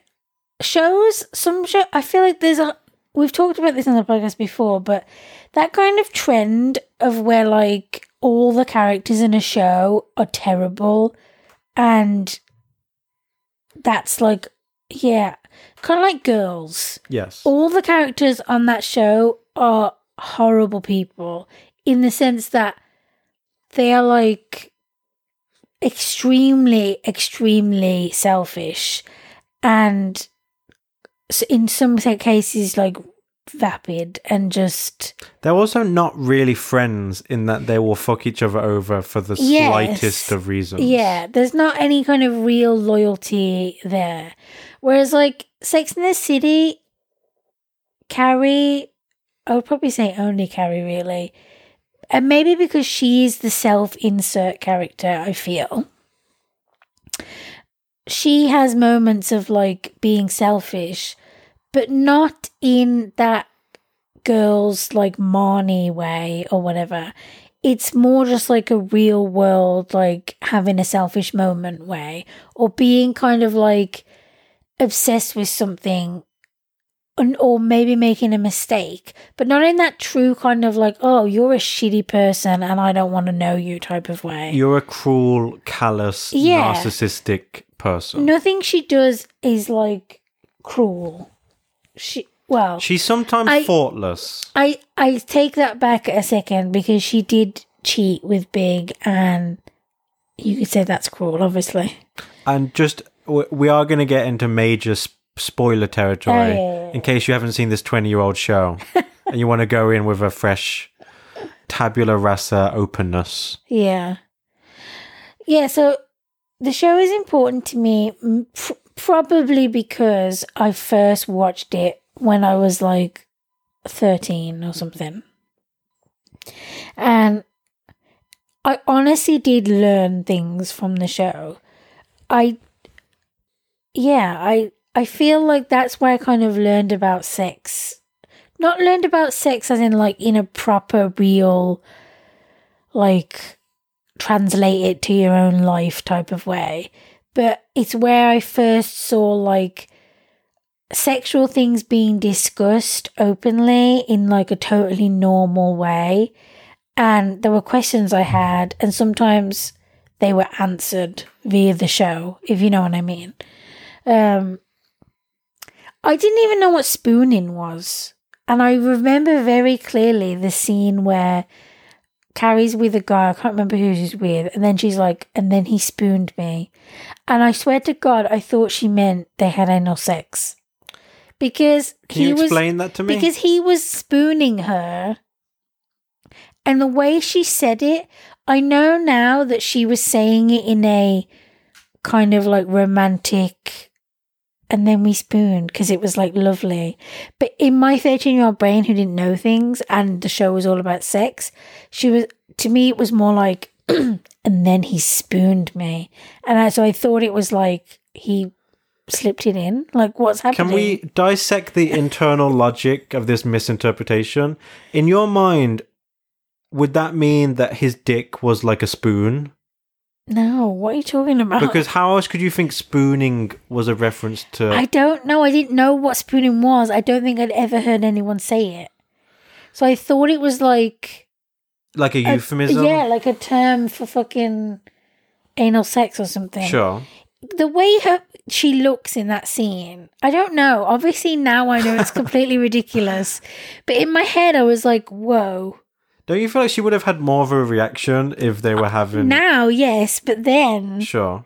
Sensual butt sex? Then, in a way, I didn't know that anal sex was any different to vaginal sex. Like... Interesting. In the sense that it was all just sex to me. Right. That makes perfect sense.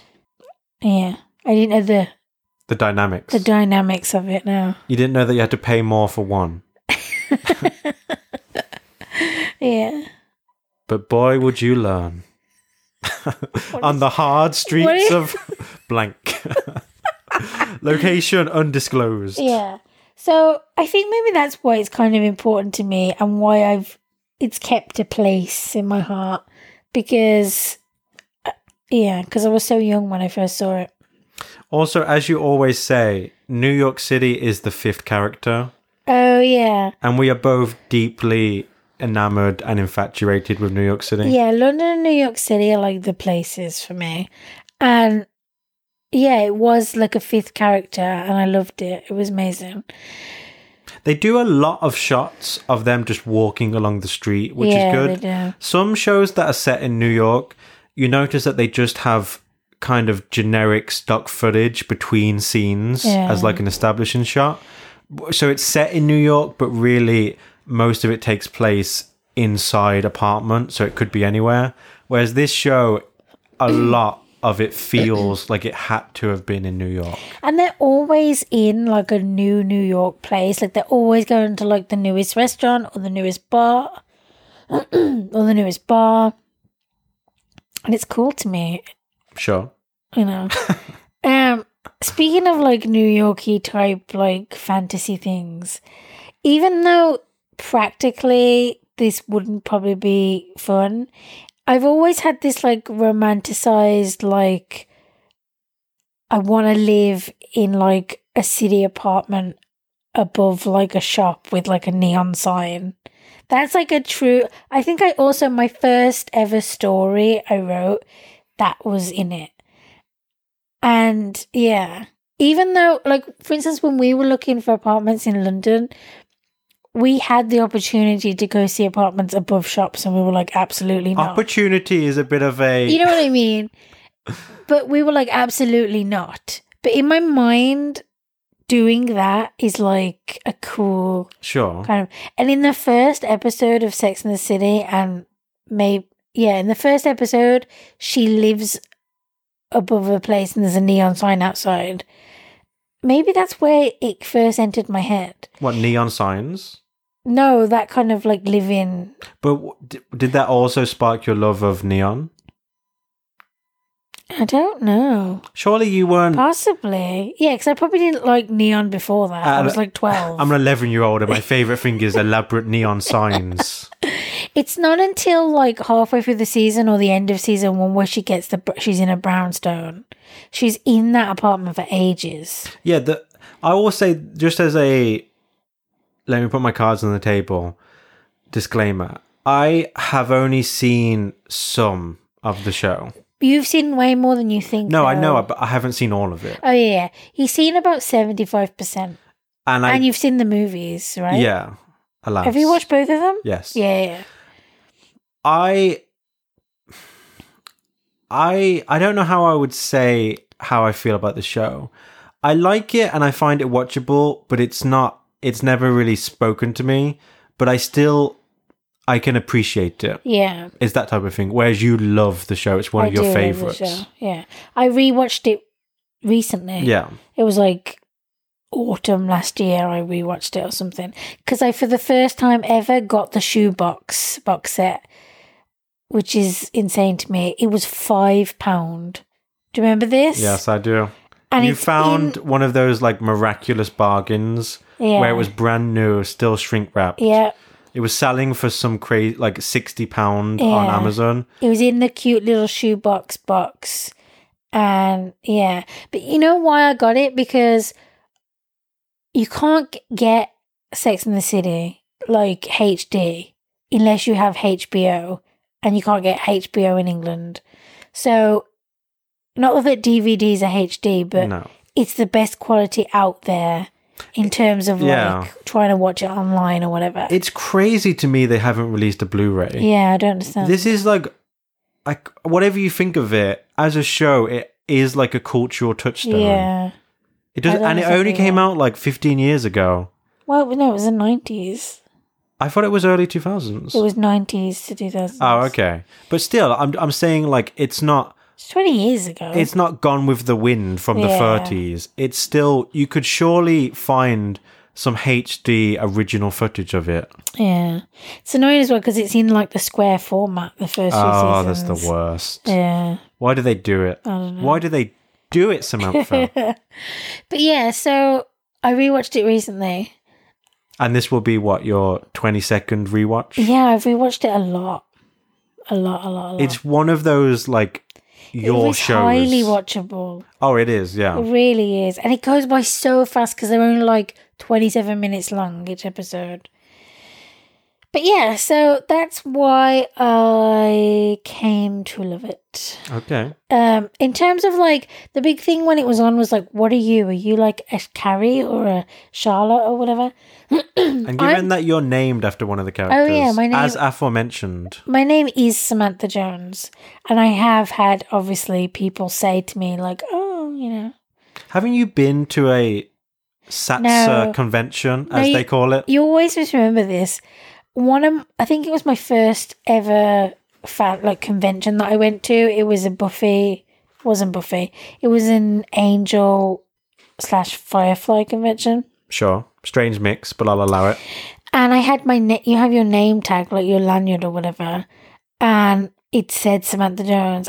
And several people were like, is your name really Samantha Jones? Because this would have been like, not while Sex and the City was on. Oh no, maybe it was like not that long after it ended. So, and then there were the movies. Yeah, although there was a gap, gap between when the movie was. But yeah, so it was, I guess, in the world. You know what I mean? Sure. So I don't know what my point is. My point was just to be like, yeah, my name is Samantha Jones. But yeah, in terms of like, are you a Carrie or whatever, I am definitely a Carrie. In terms of like, I feel like the other characters are very specific things. And Carrie is a mix of everything. She's an everyman, if you will. She's the self-insert, I feel. And the rest, you have to obviously be a very specific thing.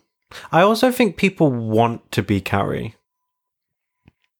No, not now. They don't. Well, not now, like. But at the time, yeah. Because she's the one who has. First of all, she has a great life.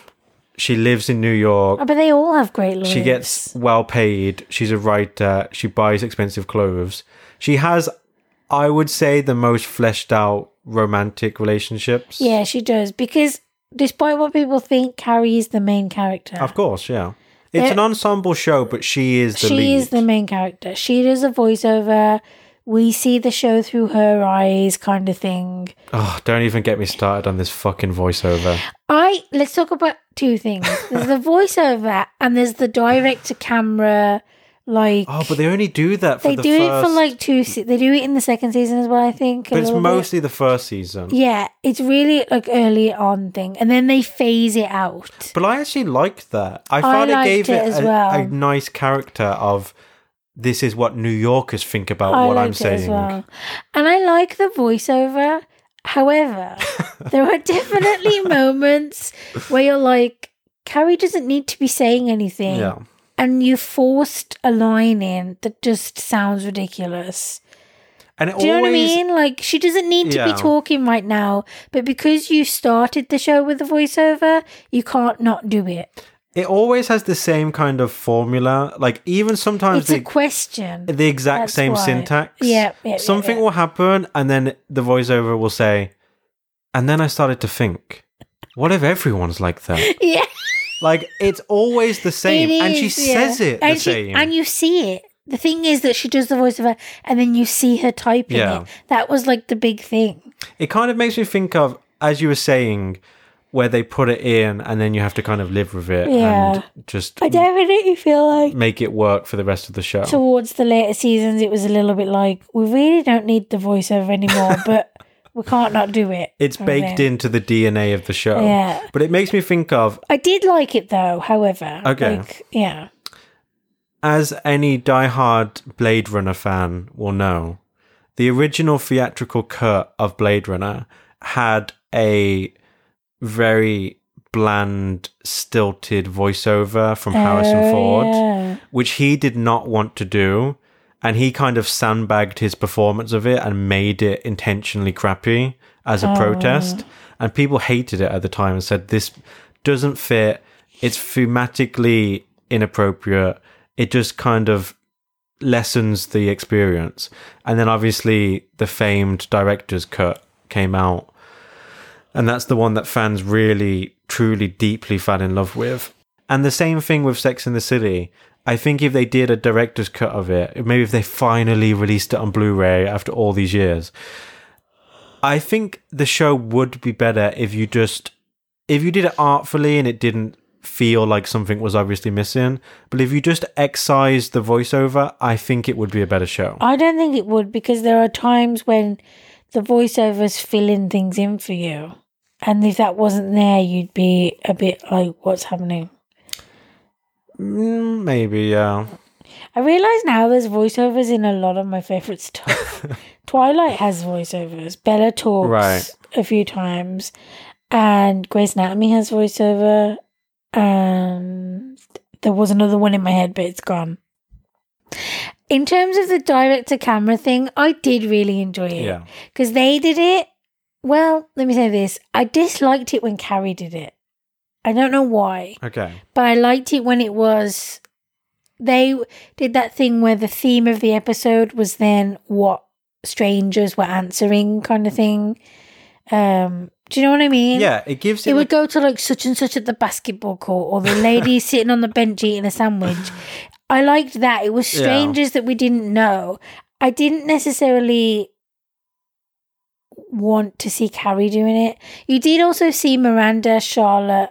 I don't feel like Samantha ever did it. No, I don't think she does. I can't picture it, but I can picture Charlotte's in the art gallery. Yes. And Miranda's like in the street eating lunch or something.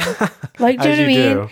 And yeah. I totally get the distinction you're making, because when it's interviewing random people on the street, it kind of gives it this pseudo documentary vibe. Yes. But when Carrie speaks to the camera, it's actually breaking the fourth wall.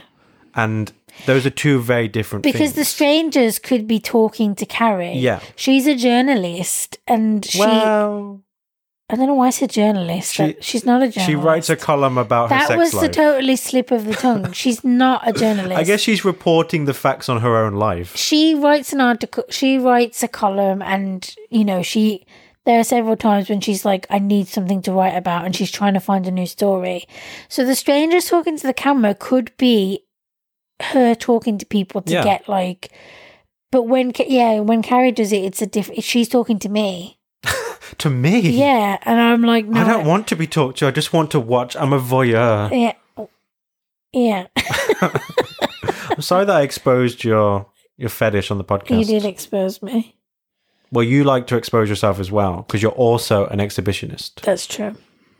You don't often find someone who's both. I'm a complex woman. That's true. I've always said that. What do you want? Always. Yeah. Huh? Ask me a question. Well...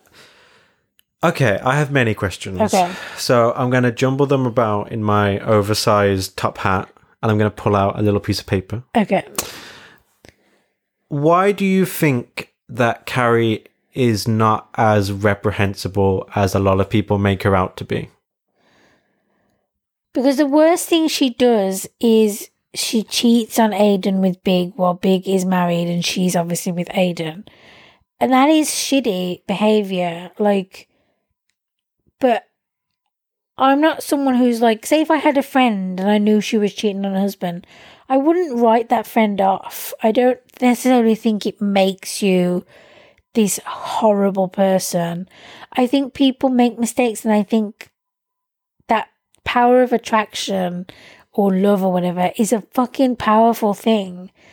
And yeah, it's not like a fling. They're not just fucking. She's in love. She's in love with Big. Big is her big. Big is her big love.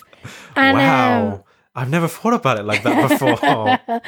And he's a big part of her life. Yeah, so I'm not someone who's going to write Carrie off for that. And then her other biggest misdeed, kind of like, her sin, is there's a Miranda thing and there's a Charlotte thing. The two big things. Okay, let's relitigate these issues. Okay, so the Miranda thing is shitty. Okay, let me just tell you. So Miranda throws her neck out or something and she's just got out the shower, so she's naked.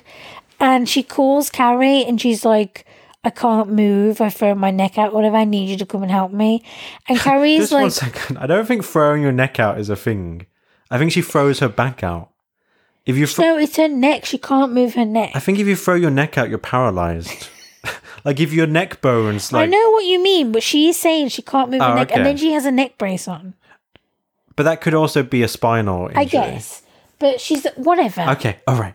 Semantics. I like to diagnose the characters on shows. She's done something to her back or her neck and she can't move. And she's like naked on the floor or whatever. And she's saying to Carrie, come over, I need your help.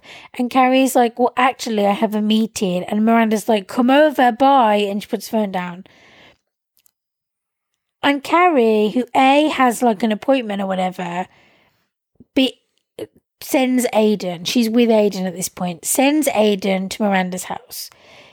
Several things. Carrie doesn't know Miranda's fucking naked in the bathroom, unable to move. And also, what could Carrie have done? Like, Carrie would have got there, and yes, it would have been a comforting thing to have your friend there, but she wasn't able to lift her off the ground. Really, Miranda needed to either call someone who could, or she needed to get, like, an ambulance or something. So... what was shitty of Carrie is that she sent Aidan without telling Miranda and that she didn't accompany Aidan. Right. What would have been the right thing to do was to arrive with Aidan and to say, I've brought Aidan with me so he can help us physically and I'm here for comfort. Then Miranda could have said, well, I'm naked, so I don't want his help. But what she did instead was just send Aidan with no notice or whatever. And then to make things worse, let me finish it first. And then to make things worse, Carrie shows up later on after Miranda has like gone to the doctor or whatever, and she's wearing a neck brace, and she's like, I bought you bagels. And then she persists to just talk about herself, you know, that kind of like rambling, obsessive kind of narcissistic, like me. She's in that. And then Miranda's like, this is fucking bullshit. You sent Aidan and I was naked, by the way, and now you give me shitty bagels. Like, yeah. So that's one of the other big things that she does that's like, people are like, oh, she's so selfish, she doesn't care. It was more like she was being thoughtless because she did think she was helping by sending Aidan. It's not like she just didn't do anything. So it was more thoughtless than anything. Yeah, it's nuanced. Yeah. I don't want to victim blame, and it's not Miranda's fault, but she doesn't tell Carrie what's happening. If Carrie knew the severity of this... I can't believe I'm talking about these characters like they're real people. They are real people. Yeah, what do you mean? They're still alive in New York City right now, just living out their lives. They are. 1 second. This makes for... what a beautiful little sound that made. That's quality ASMR content there. Go ahead. Yeah, if Carrie had known what was actually happening, if she'd known the graveness of the situation, no doubt she would have went. And if she hadn't, then she would really be a bad person. Yeah. But because... what's weird, I suppose, is that Miranda calls her and says, I need your help. And then Carrie sends Aidan. But of all the things that Miranda could be dealing with, unless it's literally as simplistic as, I can't screw in this shelf on the wall, I need a guy who has DIY experience. If she's going through some kind of emotional thing or whatever, what's Aidan going to do? Aidan doesn't really know her as a close friend. Yeah. He's not really a surrogate for a girlfriend who can let you cry on her shoulder. Carrie knows she's hurt her neck or back. She just doesn't know. But she doesn't know she's immobile on the bathroom floor. Yeah. But I'm saying, like, what if she's calling to say, I'm in a lot of pain and I need someone to come and comfort me? Aiden is not Oh, yeah. a close friend of hers. But that isn't what she did, so I don't see what your point is. I don't understand hypotheticals. Oh, okay. Are you saying, like, if she did that, then that would be shitty? No, I don't understand. What are you saying? I don't understand what you're saying. Don't make me reiterate. You don't need to say the whole thing again. Okay. What is your point? My point is that... I don't know why I was yelling. Tell me your point, man. Put the knife down. Put the knife down. I have so much to live for. I just started a blog. I have approached you with several knives recently. That's true. I was on the couch Yesterday. and you were making yesterday. dinner and you came over to me with a long bread knife, which isn't even pointed, so you'd have to saw my arm off. And then I came up to you with a different knife. With a later butter on. knife, which is the worst murder weapon of I all also time. came up to you with a spoon at one point. Just I'm just brandishing my cutlery. many tools. Okay, my point is this. Okay. Follow along as best you can. Don't say the whole thing again. Just Okay. tell me the point. Miranda calls and says that she needs help. Yes. Because she's calling a close friend and saying she needs her help, Yeah. there's very few things that Aiden, who is her friend's boyfriend, who she doesn't really know that well, Yeah. can help her with, unless it's a very simple, practical thing. Okay. So when Carrie sends Aiden, that's also kind of a shitty thing, because it's like, well, I did something, but Aiden can't really help in most scenarios. I understand what you're saying. Okay. I said this. I think... Oh, so you said it all before me. No, what I'm saying And is... I said it in one sentence, where you just rambled on. No, I said what should have been the thing is that Carrie and Aiden go.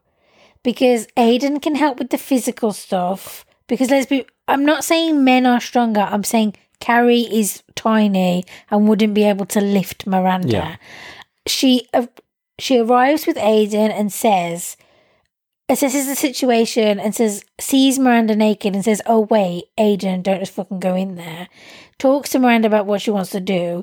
If she then decides she wants Aiden to like lift her up and help her and stuff, then that's good. But Carrie could be there for emotional support. But that isn't what she did. She just sent Aiden thinking, well, I can't help anyway. And that was thoughtless. Okay. Yeah. I said all that in the beginning. I think we're on the same page now. Okay. So the second biggest thing, and see, I don't necessarily see the Miranda Aiden thing as like that bad. Okay. I'm trying to think if it was, I mean, it is, bad in the thoughtless type of way.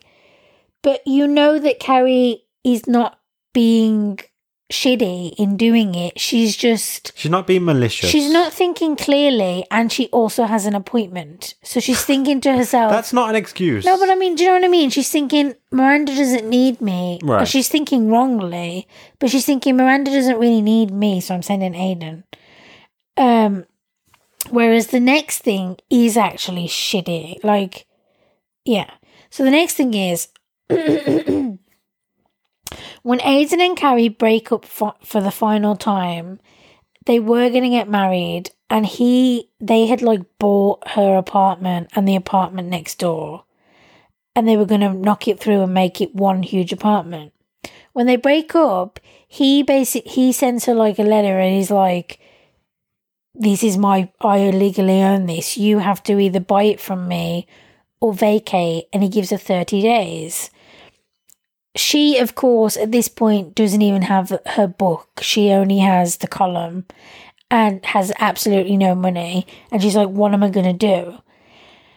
And so the whole episode is like, how is she going to get this money? And she even goes to see Big. And she's like, money. You don't actually know what Big's job is, but he works in finance and that's why he's like rich. She's like, money, so tell me how I can get money, basically. And he's like, what do you need? And he writes her a blank check, basically. And she's like sitting with the 3 other girls, and it's that whole thing that you see on like TV shows where each person offers to help. Miranda and Samantha are like, I can give you this much. And she's like, you can afford that? And they're like, yeah, well, I've got like half and I'll loan it to you. It's not a big deal. And it kind of goes around. Samantha says it, Miranda says it. And then they go to Charlotte and she's like looking away, like drinking. And it's clear that Carrie's like, why didn't you offer? Now, can I just point out that when you did a gesture to represent drinking, it looked like you were smoking a joint. So I was holding a straw. Was she drinking from her vape? Was she drinking in that sweet vape nectar? I was drinking from a straw. That 17% THC. I was drinking from a paper straw. I'll have you know. I'm not a big fan of these new paper straws. I don't like them either. Hashtag hot take. I am totally on board with the paper straws, but I don't like them. Anyway, before I continue the thing, let's say for anyone who might not know or doesn't know enough, the other three women are basically rich. Miranda is like a high-power lawyer who can afford her own apartment. Samantha has her own PR company and she is loaded. She's always buying saying that Carrie is always buying really expensive shit. We'll get into that later on. Don't Charlotte you worry. comes from money. She works at an art gallery, so probably doesn't make as much as the other two. But she's like a wasp. She comes from money. And when she marries... Oh, yeah. And at this point in the show, she has married and divorced Trey. And he gave her the apartment they were living in, which they say at one point is worth like $1 million or whatever. And so Carrie's obviously like bent out of shape that Charlotte didn't offer. So later on in the episode, she like storms over to Charlotte's house and she's like, why didn't you offer me the money? And Charlotte is like, I knew you were going to say this. Like, I don't think that friends and money should mix. She's one of those people that is like, doesn't talk about money and won't like admit how much they make and stuff. She's one of those. She's like, my father always told me that it wasn't good to mix or whatever. It's vulgar to talk about money. Yeah. And she's like, it's me. Like, she's saying, she gives like a story about her dad and someone. She's like, that's not me. This is me and you. And she's really mad about it. And then she notices that Charlotte is wearing her engagement ring from when she was married to Trey. And she's like, what are you doing? Like, why do you still have that? Etc., etc. So she's basically like yelling at her and saying, how could you not offer me the money? Like, selfish kind of thing. And in a way, that's like shitty. Can you imagine if your friend like did that to you? Was basically like, why didn't you offer to bail me out kind of thing? However, that being said, I can't relate to Charlotte in that if I had all that money and my friend needed it, like I would give it.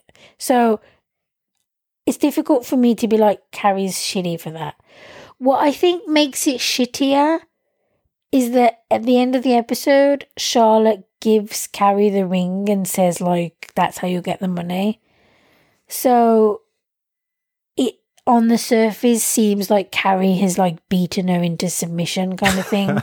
Do you know what I mean? It's like, it's almost like on the surface, people think, well, she has to do it and she's only doing it now because Carrie said something. But I think it's a complex situation. I think her instinct was not to offer the money because that's how she was raised. But when her and Carrie are basically yelling at each other and they start crying, it's clear that, like, they're family. Yeah. And in the end, she knows it's kind of the right thing to do. And obviously the other side of it is that, like, some people are like, well, Carrie's just irresponsible. She doesn't have, like, the same type of career as them. It's not like stable. She's always buying shoes and dresses that she can't afford. How did she get herself into this mess? But I think Carrie has the most unrealistic life in the show, in that her job, it's like a Friends Monica apartment situation. Her job wouldn't afford her this fucking apartment in a brownstone type of thing. And those $800 Gucci shoes. Yeah, and all those shit. I know that she uses a credit card to buy them, but this person would not be able to pay their credit card bill because they probably wouldn't even be able to pay their rent with just the... She says at some point that she gets like $3 a word or $4 a word. And doesn't she also say that she has a really good deal on the rent? Yeah, when she thinks that she's going to have to leave the apartment, she goes to look at other apartments, and they're all really shitty and small, and they cost a lot. And she mentions that her rent-controlled apartment is only like $750. That, just as an aside, that kind of reminds me, the first apartment we lived in London was, we got quite a good deal on it, we realised, because after a year of living there, and this is when I was in London for university, so I had to stay in London, the owners basically said, we're selling the apartment, so you have to leave. So then we went after the first year. Yeah, we went apartment hunting, and we realised that we had got an insanely good deal on this first apartment. Even though the first apartment was still expensive and more than double than what we were used to paying, it was still not cheap, but it was like... It was a good deal. It was the lower end of what the apartments in that area cost. Yeah. So when we went apartment hunting, there was some fucking shit. Just so simple, do you remember the one by Brick Lane? Yeah, where it looked out when you looked out the window, it looked like a prison yard. There was like wire fences and tall walls all around it, and it looked so bleak and depressing and dreary and just, it would destroy your mental state living there, because it literally looks like you're in a prison cell. I think we were pretty good, and we have definitely said this on the podcast before, but I was pretty good at like narrowing shit down, so that we didn't have to go and visit 20 different apartments to know. And I will give you full credit here. You basically took on the apartment hunting yourself, and you did a really good fucking job at it. I basically knew, I would just know. Yeah. There's no point going to see this. But we were like sort of semi-desperate, and so I was like, let's go and see it just in case. So that shitty prison yard one was the only one we went to see before we went to see the one we landed on. Yeah. And we got lucky twice in a row, basically. When we say you look out and it's like a prison yard, you look out and it's like the roof of something, and that's what looks like the prison yard. And the actual apartment itself, I remember for the most part was fine, except, do you remember the bathroom? No. It was like not even a full cubicle. It was like a quarter of a cubicle with a shower, and the toilet was right there. And the shower like went into the toilet. It was very small, and like this was clearly a cupboard. Right. And you have put a shower in there. That was like... Do you also remember that the real estate agent was trying to pressure us into... He was like, so what do you guys think? And we were like, oh, and he was like, well, I need to know by the end of today. So if you want it, you need to tell me.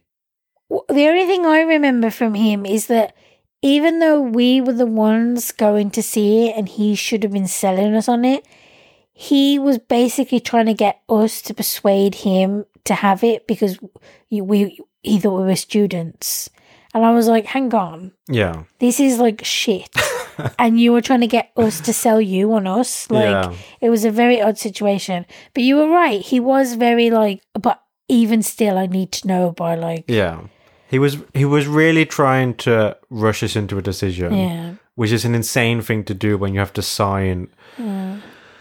And then you're on the hook. The thing is, you quickly learn that all real estate agents are a special breed of strange and often unpleasant. But London real estate agents are on another level. They really are. They are. You have to be a special type of person to do that job. It's insane. We had some really weird, abrasive people that we had to deal with. Do you remember whenever we had to call up our estate agents... they made it seem like you were inconveniencing them. And it's like, this is your only job. This is what you get paid for. Yeah. You are the middleman, and I need this from you. Yeah. Or you need this from me, and yet you're being a bitch about it. Like, you're being... I feel like a lot of the time I could not get in contact with them. Yeah.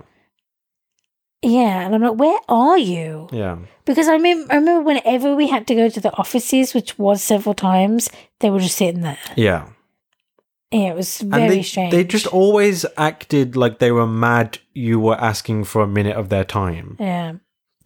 So I don't know what this rent controlled business is, but yeah, she was all, I have a rent controlled apartment kind of thing, and that's why she can afford it. But she did have the most unrealistic life, because I don't think her 1 column a week wages would have paid for even her apartment and like food and stuff. Especially because she constantly says that she doesn't cook or eat in the house. She's always eating out or ordering in. And obviously you've got to think that like the other 3 probably pick up the check sometimes. Like it still wouldn't be affordable. So she has the most unrealistic life out of the 3. I'd say so. And then, as previously mentioned, and to bring it up, she is extremely silly with money in terms of the expensive things she buys ad nauseum. Yeah. It doesn't make any sense. She'll talk at the start of the episode, she'll talk about how she's struggling to like keep paying rent and blah, blah, blah. And then she'll be like, to make myself better, I went to Prada and I bought this $700 dress. And like, I know it doesn't really make sense, but sometimes you just gotta retail therapy, lol. Even though I just said she has the most unrealistic life out of the 3, in a way that is realistic. Because there are people that live like that. That just... I mean, and we are not like extremely... We are responsible, but we aren't like... For any landlords that might be listening. We aren't amazing with money. Yeah. We don't like save money. We just use the money we have and then... But the difference is, we don't... like it. Yeah, the difference is that she's constantly making huge... Yeah, but also my point is, whenever I say I buy something with my credit card, I only do it if I know I can pay it back. Yeah, some people use their credit card in completely different ways. They use it like a magic wand, where I'll just worry about it in like 6 months. Yeah. But that $700 for that whatever slinky dress, that's going to accrue interest, and 6 months from now you're going to have to find a way to pay that, and you couldn't pay for it today, so you're just setting yourself up for disaster. Can we please unpack the fact the fact that you said slinky dress? Yeah. Are you a 65-year-old white man who like hates everyone but himself? I'm imagining a dress made out of slinkies. I mean, you are white, but it goes downstairs, alone or in pairs. Everyone loves a slinky. Oh, that was so Imagine cute. how comfortable a dress made out of springs would be.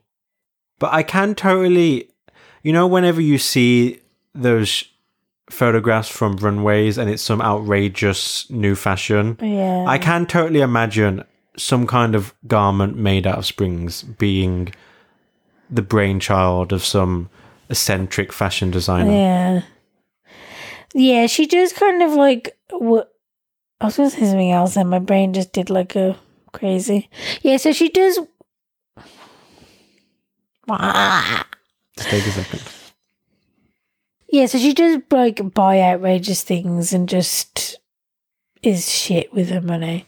And then of course she has like a book deal and stuff, so she clearly has like a different income, and she starts working for Vogue, so it becomes more realistic as the show goes on.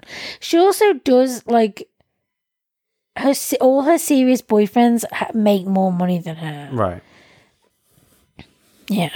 Well, that's something we'll get onto in a second, but I just want to say that's why I can kind of understand why the second misdeed you brought up is actually quite egregious. Because, the money thing? Yeah, because one, when she brings it up when they're eating or whatever, she does it in kind of a duplicitous way where she's just introducing the topic without actually asking for money, but she's expecting them to volunteer. Yeah. And that's kind of a shitty thing to put on your friends. But I feel like it's a really normal, realistic thing. But she doesn't like, ask for it. Yeah, she wants them to volunteer. I'm not saying it's like totally like okay and everything. I'm saying who she doesn't say yes to any of them. I know eventually she does take Charlotte's money, but Which is worse because Charlotte was the one least interested in giving her money. She has the most money though. That doesn't mean anything. Yeah, I don't know. When Miranda and Samantha offers, she doesn't take it. And she doesn't take Big's money either. Because then why even put your friends in that position? Because Samantha and Miranda argue that like taking Big's money would mean something else. I don't know. It's hard for me because I think I would probably do that if I was in a serious situation and I knew my friends were rich.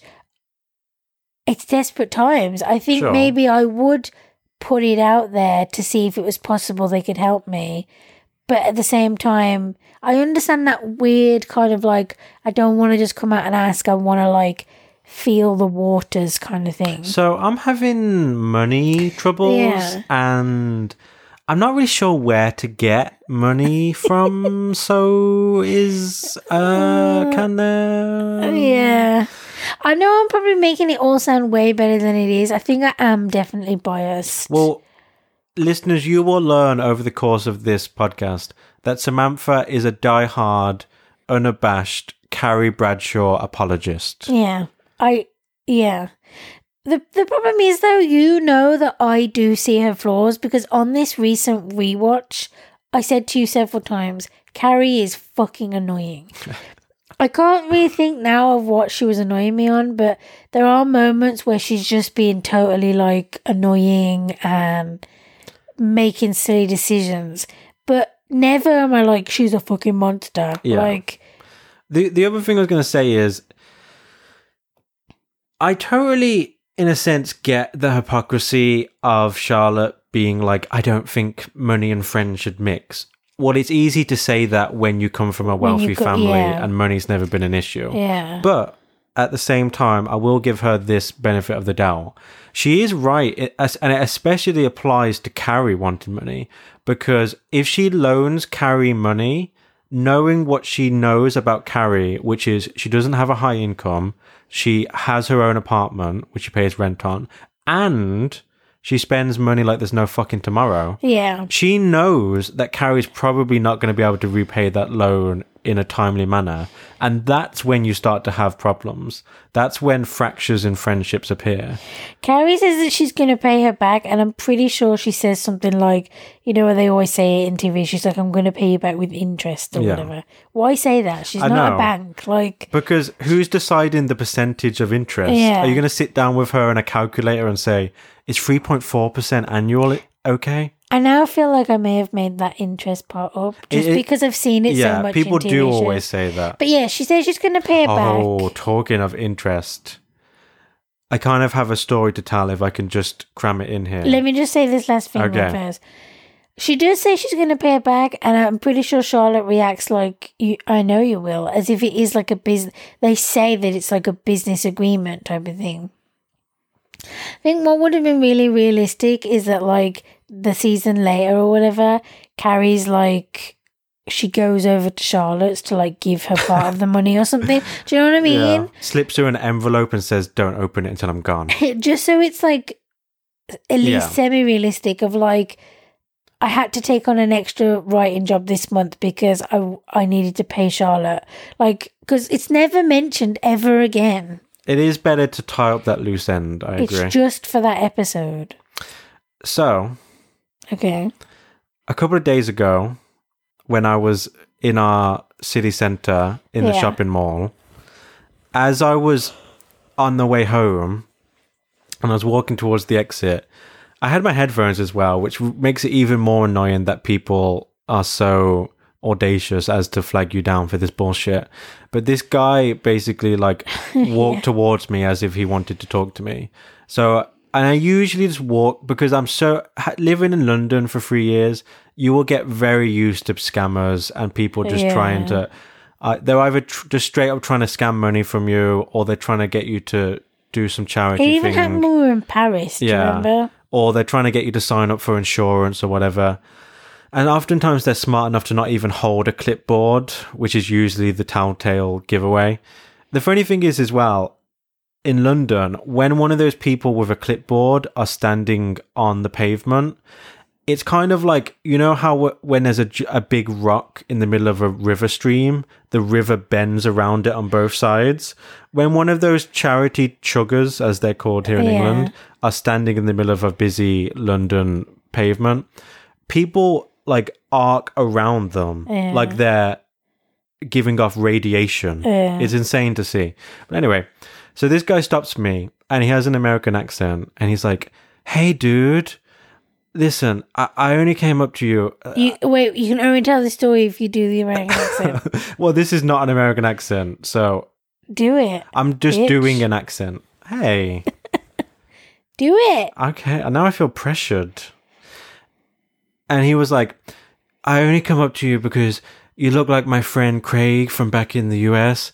And I don't usually do this, man, but like, just know that I give money to homeless people back where I'm from. And, you know, this type of thing doesn't usually happen to me. But I was just eating at that restaurant back up there." And he was actually pointing to a food court where there's like a Burger King and a fast food Mexican restaurant. And what did he then say? He was like, "I left my credit card at home and I couldn't pay the bill. And so I had to skip out on the check. And I really don't want these guys to think that I'm a bad dude. So like, it was only £20. And so if you could give me the money, I promise. And that's when he made insistent eye contact with me. "I promise when I get back to the States, I'll give you my information and I will pay you back with interest, man. I'm being serious. This is for real." And I was just like, I just wanted to get away from him straight away. I have no patience with scammers. They piss me off so much. It also infuriates me. It's such a scumbag thing to do because I know one day they're going to stop some little old lady on a darkened street and she's going to give him money just because she feels intimidated and unsafe. It's just such a shitty way. And I'm sure in their head they rationalize it as, "I'm just out there hustling, like I'm just trying to make some money, blah, blah, blah." But you're being a shithead. And anyway, I was just like, "I don't have any money, man, sorry." And then I just walked away. Several things. I almost feel like I should have been like, "Let's go to the restaurant then. I've got my credit card. You know, just show me the waiter and I'll pay your bill, man." True. Waiter in Burger King. You mean you don't get waited on in Burger King? When I come in there, they give me the white glove treatment. Believe me. Do you know when we went to Paris and we went to McDonald's and she was like, "Do you want table service?" And they gave us like this weird credit card thing that... It was so they could tell what table you were sat at. Yeah, and then they came and gave us the... Yeah. I feel like that was very strange. Anyway, and several things from you telling me that stuff. What were you going to say? Well, I was also going to say, while we were in Paris, this Canadian dude came up to us and said, yeah, and gave us... We told that story, though, so... He fed us a similar line of bullshit for money. Several things. What's with all these Americans and Canadians? Yeah. Trying to get us. Trying to put their hand in your pocket. Several things when you're telling that story. You're not at all American accent. Well, it was like 10% American. I've always said I can't do good accents, and so just give me a break, okay? But also, that whole time when you were saying it, you didn't make eye contact with me once. I was too embarrassed and I was too ashamed. You were so into it, though. Your nostrils were flaring and everything. What a weird thing to say. That was me taking breaths. I could see your teeth. Okay. You said that with such relish. Yeah. I did a visual dental inventory. Oh, your C6 is looking good. Yeah. So that you saying something about interest just brought that to mind. Yeah, that's weird. I don't like being approached. I just hate that people do it. I want to be unapproachable, but I feel like I am, but then people do come up to me and try and scam you. I am really approachable. Yes, people talk to me all the time. Yep. Yeah. So Sex and the City. Well, what I was going to bring up earlier is when you reference the fact that all her boyfriends are, as you said, varying levels of rich. Yeah. Like Aidan has his own furniture store. His own properties as well. He's making good money. Big is fabulously wealthy. Yeah, but I think even richer than Big is the Russian. Yes, of course. Because he fucking... He's like internationally rich. He's like a oil baron of some sort. No, he's not. He's an artist. Yeah, I know. I'm just saying, like, he's one of those Russian oligarchs. But I don't know if she ever says this explicitly, but I really feel like she wouldn't have dated a poor person. She does. Oh, they do talk about that because, like, which is a very shallow thing. Yeah, it is. When Miranda dates Steve, which is her kind of big love across the show, he is a bartender and they have a discussion about like how he doesn't have ambition. It's not like he wants to own his home. They say like it's not like when a struggling actor waiters or whatever. He is just a bartender. Like Charlotte says it, I think she's like, he's just a bartender. And I'm pretty sure Charlotte and Samantha both say that, like, they couldn't do that kind of thing. Maybe not Samantha, actually. Maybe just Charlotte. I can't remember. But Carrie doesn't. I get that vibe from her, though. No, I'm trying to think of the people that she dated that weren't... What about Ron Livingstone's character? Is he rich? Yeah, he's not... No. That's an issue, though. He is, I guess, the maybe the most prominent person she dates that's not like Big Aiden or the Russian. You know what I mean? Because Big Aiden and the Russian are the three serious ones in that she was engaged and she lived with Aiden. Big is obviously Endgame, and the Russian, she moved to Paris to be with him. So now we've established he's the fourth most significant love interest in the show. Yeah. There was like a weird thing. He was also a writer and his first book had just come out, but he wasn't making bank on the book. Like he jokes about how like the book will be in the bargain bin and stuff. And it's kind of a theme that's like throughout their relationship that she takes him to like Prada or whatever and she buys him a shirt. Oh, yeah. And he's all put out by it because it's like a fucking $300 shirt or whatever. And she paid for it with money from her book. Right. And he wasn't doing well. Like he wasn't going to get a second book deal. And so he was being all like fucking man baby about it. Like he was. He was being all threatened by her like success and stuff. And yeah, he wasn't rich at all. His only thing was that he's had one book but didn't make bank on it. And then but isn't he is supposed to be a good writer though, right? Yeah, she reads his book and likes it and like I'm assuming it was on like some kind of list, but I don't think it was on some kind of list somewhere. I think the idea is that it did fine. Right. But it wasn't, So yeah, but she never says anything negative about a man kind of like not having a super kind of successful, rich career. But she is and she does date a few people that just don't have high power careers. Yeah. If it's really only, I think, Charlotte and Miranda that have the biggest problems with that. Probably because Miranda is like all about being independent and needing to have like careers and like goal orientated things, and Charlotte wants the fantasy of like a rich Prince Charming type. Whereas Samantha's a bit more like, if the sex is good, who cares? Especially because Samantha, her big love across the show is a waiter who's like a struggling actor. I know she obviously like ends up being a huge part of why he becomes rich and famous. She molds him. Yeah, but she didn't start out that way. And some might say that she did that because she couldn't stand to be with someone who was like a nobody. But I don't necessarily think that's true. I just think that Carrie is very like profoundly materialistic, and I think that would translate to her romantic interests, her proclivities. But I don't think she's materialistic in like a vapid way. I would say she is. I don't think I don't know how you could be materialistic in a non-vapid way. Well, she's overly obsessed with expensive things for the sake, like, she's never like let me ask you this: does she ever, at any point in the show, point to her shoes and say, "I got these in the clearance rack for $20"?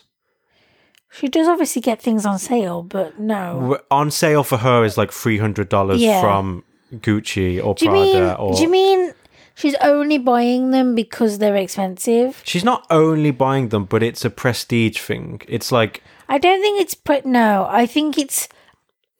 No, I don't think that at all. I think she has expensive taste. That's kind of a polite term for materialism. Because she's not buying them because they're like... They mean she's worth anything. She has expensive taste in like shoes and clothes because she wants to look good, and fashion is like a huge thing for her. Not like she's always talking about how reading fashion magazines, and there's one episode where she does like a photo shoot and she walks the runway as like a non-model, and she like looks up to like that type of thing. She likes fashion. It's not like, oh, I need this so people can see I have it. It's not that. I think you are inventing I'm cover not. for her. I'm not. Because at heart, she's a writer. She's an artist. Maybe not an artist. Yeah, Let's not go too far. I mean, I'm glad you said it. Let's not go too far. But she's a writer. She's a creative type. Yeah, that's true. I think then by almost default, she couldn't be what you're trying to say. That's not true at all, because... I don't think she's... Look, you haven't seen all the facets of her because you haven't seen it all. So I don't think you can say that. Wow. 75% is not enough, apparently. No, there's some hidden depths of Carrie's character yet to be uncovered. Part of why that other podcast annoyed me is because I feel like they misunderstood things. Even though they were saying, like, I've watched it so many times... I don't know, obviously, you can say, well, that's how I interpret it. That's how I come away from it. But I also think there are clear facts. And she never once says things like, she never once displays that kind of, I have it just to say I can have it. But she does mention the brand names of things. She doesn't say, look at my shoes. She says, look at my Gucci shoes. Because she loves fashion. But not because she loves to just have Can rich you only things. get good fashion from expensive stores? No, of course not. Listen, Carrie, I will give you my fucking discount code for ASOS.com. And you can get some $20 jeans. And you can rock them at all the fancy New York nightclubs. But what you're missing is that she does go thrifting. So she does wear secondhand and like cheap clothes. I don't remember this. Yes, she goes thrifting several times. She also goes to like flea markets and stuff. Is this in some deleted scene that I haven't seen? No. Was this a dream you had one day? How dare you? Was this a fan fiction story you wrote? Obviously, by and large, she's like, fucking, I need my Gucci and my Manolos and whatever. But it's not to be like, it's not to say, I only wear Manolos and nothing else. She obviously is snobby about certain things. Like when she has to wear Miranda's shoes and they're like not her thing. Skechers. She's like put out by it. She just brings her these like 80s white fucking stilettos that clearly are not from... White stilettos? They're like mom stilettos, they're not like hooker stilettos. What the fuck is mom stilettos? What kind of upbringing I don't know, did you it's have? just very like 80s mom heel type of thing. Sure. Not stilettos like 6 inches, I'm talking about like... You don't get it. Baby heels, kitten heels. I know words. No, not quite. I know terms. Not kitten heels. Kitten heels are really small. What's that brand where the bottom of the shoe is red? That's Louis Vuitton, I think. Isn't that? Wait. Oh, that's what Louboutin, not Louis Vuitton. Right. Are they two different brands? Christian Louboutin. Sure. And then Louis Vuitton is different. Oh my god, they sound so similar. Yeah, that's why I got it confused in my head. Louboutins. Sure. Because isn't that like a big deal when she gets a pair of those? No, it's the main shoes that she likes are Manolos, Manolo Blahniks. Okay. You can tell that this is not one of my favorite shows, listeners. Yeah. I'm trying to... The thing is, I haven't seen it for years. whereas you rewatch it often. Yeah, you did watch some with me this time around. Yeah, I watched like a few episodes, but when we actually watched it through, when you originally watched this was it, yeah, years it was ago. like 2012. So I'm trying to remember details about it. I was going to say, we will obviously have to agree to disagree about whether she's into that whole conspicuous consumption, look at how expensive my clothes are thing. But I will say this.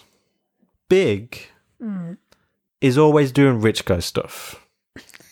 They never like meet at a dollar pizza store on the corner.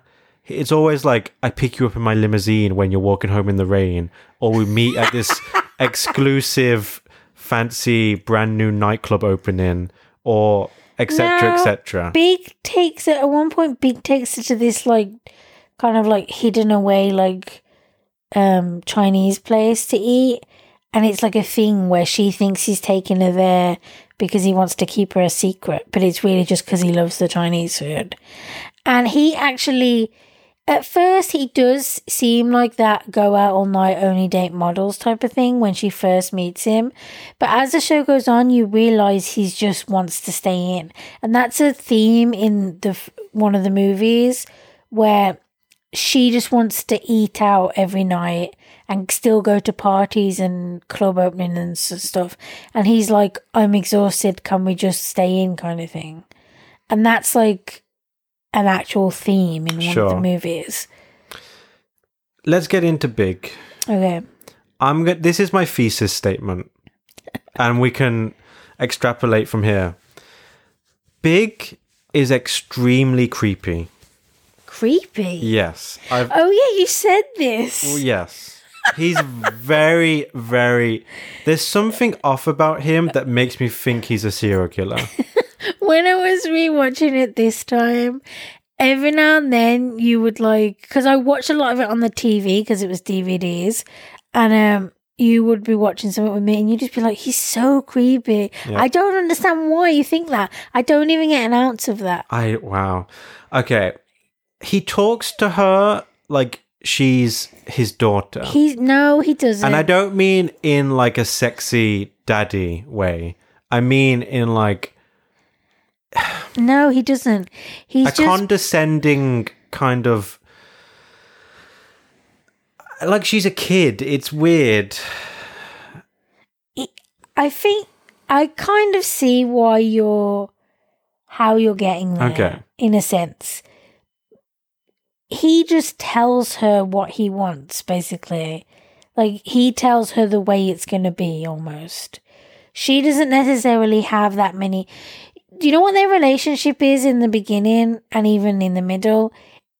She's always waiting for him to say how it's going to be. Right. She doesn't really have any of the power. He says when he's available... He says how quickly their relationship moves. He says whether they can live together or not, or she can have like a drawer in his apartment. You know what I mean? He dictates everything. So I kind of get how you may have got to that place. He's like a non-sexual dom.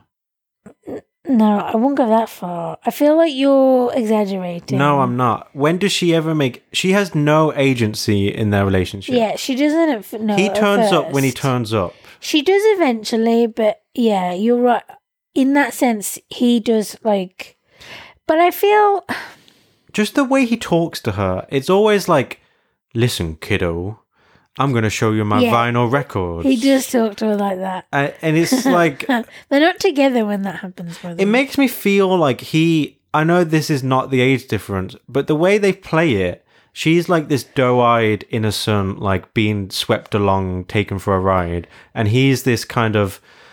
He knows he has all the power in the relationship, so he's always kind of smirking, either on his face or internally. And so it feels like he's this 60-year-old man and she's this 18-year-old girl. It's so lopsided and kind of, I don't know, it feels deeply weird to me, and they never really address it. There's parts of what you're saying where I kind of get why you're saying it. Right. Are you saying then that you think that there's their age gap is like not cool. No, I'm saying it feels like there's a giant age gap. Even towards the middle and end? No, that's not. Yeah, that's a good point. Towards the latter part of the show, because they've gone through so much shit, that they have a slightly different relationship. He's not able to kind of patronize her in the same way. I think the fact that they become friends eventually before they get together finally, that's what helps them become more equal. He also, through her publishing her book, he learns that he basically treated her like shit. And there's a whole episode where he's like, I treated you like shit and I'm sorry, kind of thing. But yeah, I do think in the beginning it seems like he's older. But I think that that's a little bit like that 90s, because it's the 90s when it starts. It's a little bit of that like 90s kind of like everyone seems 10 years older than they are. Do you know what I mean?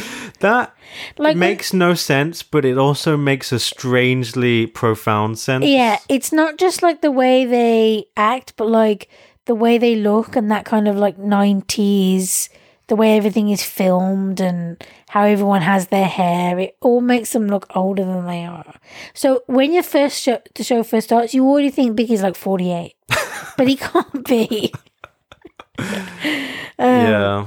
It's like on Friends where they're supposed to be like 25, but really they're already 32. Yeah. And it seems like a big And difference. Isn't Phoebe the oldest of them in real life? Yeah. That's very strange to me. Yeah. She looks very young at the start of the show. Phoebe and... when she has that wavy hair, like down. Oh, I loved her original hair. I know. She's such a hippie in the beginning, and then they change her. They change. She's still, like, weird and wonderful, but, like, she's not quite as hippie-ish. You changed, bro. Her hair is amazing in the beginning. It's so thick and curly and wavy, and I like it. She kind of seems... Tell me if I'm mistaken. Are we talking about Phoebe? Yeah. She has this kind of spaced out vibe at the start of the show. Yeah. Where she almost could be microdosing psychedelics throughout the day. She's kind of there, but not really. She's in her own head and she's just constantly... She's dipping in and out of the conversation and giving them attention. In this. I like it. She's meeting out little tiny parts of her attention. Yeah, I feel like they changed that over time. And then she becomes... She could just become kind of mean. Yeah. She's very mean. Yeah. Towards the end. You hate Phoebe. I do. We've talked about this before. I've made my case for why Phoebe is a loathsome figure towards the end of the show. And you're just going to have to decide for yourself. I can't hold your hand and take you to the promised land of wisdom. You got to take the first step for yourself. And the first step is realizing that Phoebe doesn't like 3 out of the other 5 friends. Yeah. She doesn't like Chandler.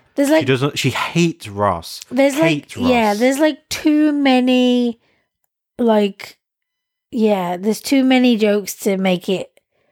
Yeah. You know what I'm saying? I can't get my sentences out. Let's go back to Sex in the City. Okay. I think you find that's Sex in the City. No. Do you want to get kicked out? Because I say get kicked out. We were saying it actually does make sense that it's and the city, right? Because it is technically Sex in the City, but because New York is its own character, it's like, what are the 2 main focuses of the show? Sex and living in New York City and everything that entails. So it gets my little tick of approval. I know that the show's creators have been waiting for that for the last 25 years. It's so cute. They finally got that validation, that attaboy. Where do we go from here? Okay, let's talk about the few problems. Oh, there's some unwokeness in this show. There really is. Let's first talk about the bisexual episode. So, Carrie dates a guy and he is bisexual. And the whole episode, she, for some reason, can't comprehend that he'd be bisexual and starts acting the way some fucking heterosexual homophobes act about gay people. Yeah. That kind of like, just because a person is gay, they must want to be with every person. They must fancy everyone. Because she all of a sudden is like, are you looking at that guy? Do you fancy that guy? And it's like, what are you talking about? And she says things like, who's a better kisser? Like, a girl or a guy kind of thing. And then at one point they go to a party and like it's high school, they play spin the bottle. And it's all like men kissing men and women kissing women and like, you know, and Alanis Morissette is inexplicably in this episode. And I think there's a scene where it lands on her, so she's got to kiss her. And then Isn't it ironic? Carrie runs screaming from the party kind of thing. Sure. And it's just, and the conversations she has with the other women about this, and where they like question whether bisexuality is a real thing, and just those old shitty tropes of like, he's just gay, but he can't admit it yet. And also bisexuals are just greedy, pick a team kind of thing. And it's like, shut up. It's like a truly kind of like, delete that episode. Yeah. Never show it ever again. Fucking get rid of it. Because there's nothing good about that episode. Yeah. It's just truly... It's not like she through all this even comes to her senses in the end and is like, this is silly. She runs screaming from the party and breaks up with the guy. Like, there's nothing good that comes from this episode. I can't be with a bisexual. Yeah. It's not like a long road to enlightenment. It's just, I tried to be with someone who's not like me and I didn't like it. Yeah. I don't think I can be with someone like that. Yeah. Hashtag bi erasure. Yes. You know what I'm saying? Bi erasure is real. Also, we totally need to have an episode discussion about the L word at some point. Well, I've never seen the show, so... Yes, but that might be good. It might be like, you know? Maybe you can show me key scenes from the show. Yeah, maybe. And I can give you my uneducated perspective. Because I know that everyone's waiting for me to weigh in on this lesbian cultural touchstone. Other problematic situations. That word was like it was stretched in the middle. What, problematic? Yeah. It was like it was held, but it was like, you know, molten glass where you hold it with pincers from each end and then you pull it and it droops down in the middle. Yeah, sure. I play with a lot of molten glass. Dangerous. I don't really know what to say. I always wondered how you lost that eye. They call you Patch Face Sammy. Patch Face? I thought it was just my eye. Well, you have to cover your whole face. I'm very confused. So, you've you got an oversized patch and then it just became a mask. What's hard to understand here? What is wrong with you? You were too embarrassed to go back to the store and say, you cut this one too big. I'm not a cyclops. Okay, go on. You've lost me. You've totally lost me. I've bamboozled you. You have bamboozled me. I've bamboozled you. You did that what I did. It's a loop. We're stuck in a loop. Oh yeah. So some of the other shit that needs to just be deleted is Samantha's always calling just tap your mic down. I love you. I think you're very pretty and delicious. Thank you, baby. I think you are too. Yeah, so there's situations where Samantha is always like saying the word tranny and stuff like that. Yeah. Yeah, and there's a whole episode where there are... Oh, where she's yelling at the prostitutes out of her window. Yeah. That episode is not... It's not even just problematic. It's just insane. It is insane. It's thematically and tonally completely... It doesn't fit in the show. No. It feels like something from a low-grade, shitty sitcom. It's really bad. And, yeah, there's some things I want to read. Let me just get them up. Okay. Use this silence to reflect upon your own life, listener. You know what's kind of creepy? What's that? I just opened Instagram because that's where the thing is that I want to read. And I have like 1 million likes on like 1 million different of my pictures from the same person. Sure. And, you know, don't have to tell you who it might be. That's you know so. what I mean? When it's just like a creepy guy who like likes all your Right. pictures and then I sends you a message being like, fucking. I love when you show me those messages Yeah. because they're always so grammatically interesting. It's always like, "Hey, babe, You know- you interested in love?" What's crazy is that most of the messages are just hi. Yeah. Like, who is going to respond? Like, maybe if, I mean, I wouldn't anyway because I'm single. Wow, Freudian slip much. Pass me your phone. I'm checking for Tinder. Because I'm not single, but I feel like if you wanted a person to respond to you, maybe try more than hi. Well, it's also you You're get messages. so beautiful, and it's like spelled wrong. You also get messages where it's like, "Hi, I follow a lot of BBWs, and you got sexy body. Message me back." Yes. That's exactly what it is. Oh, Oh, look at this cute pushing spring thing. Oh, it's so cute. Anyway, okay. Eagle-eyed viewers, this is yet another reason to check out Samantha's YouTube channel.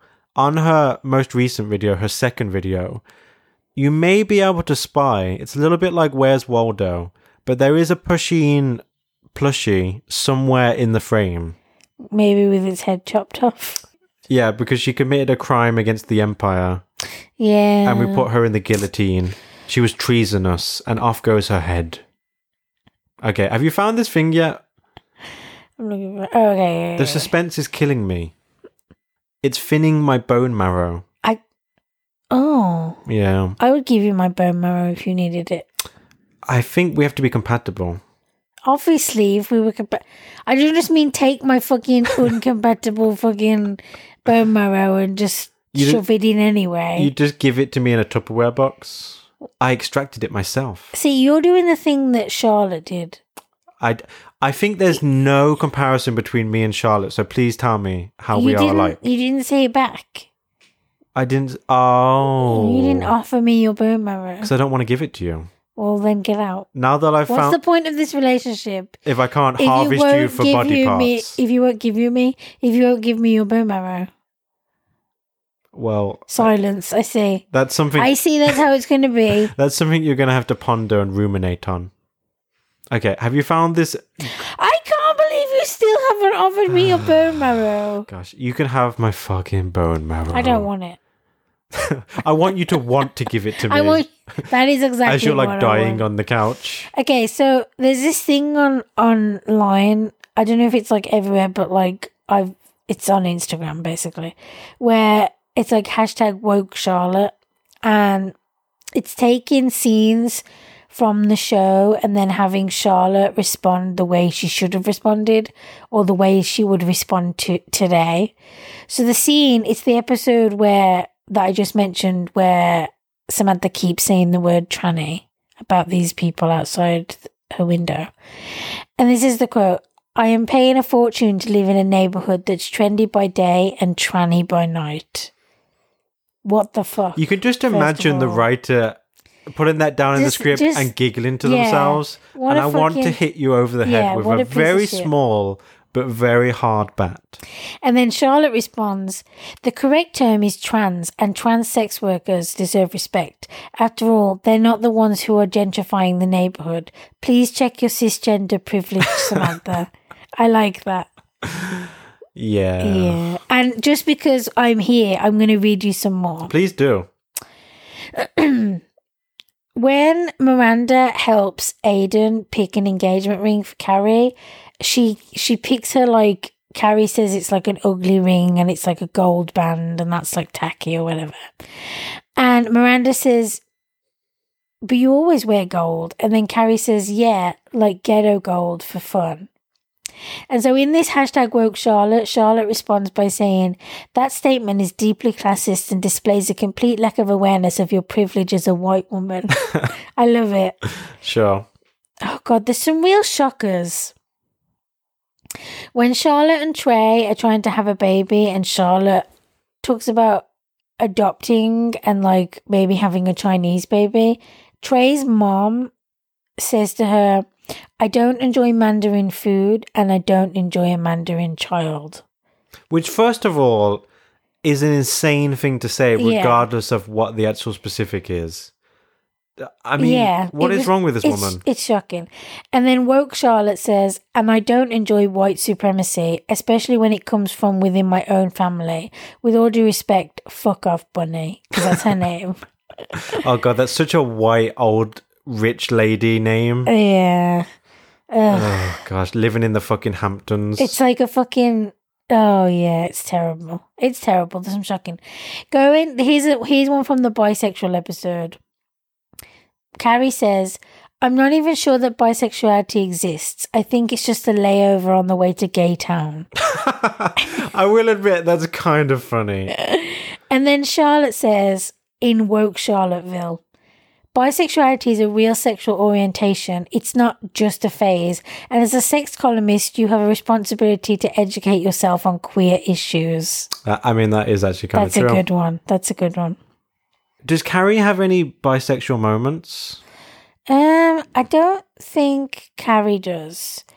Miranda has a situation where she's trying to get into the good graces of her boss. Oh, okay. Let's talk about this, because this is an insane moment. I talk about when he's okay. So I love how you all. Yeah, she's trying to get into the good graces of her boss, and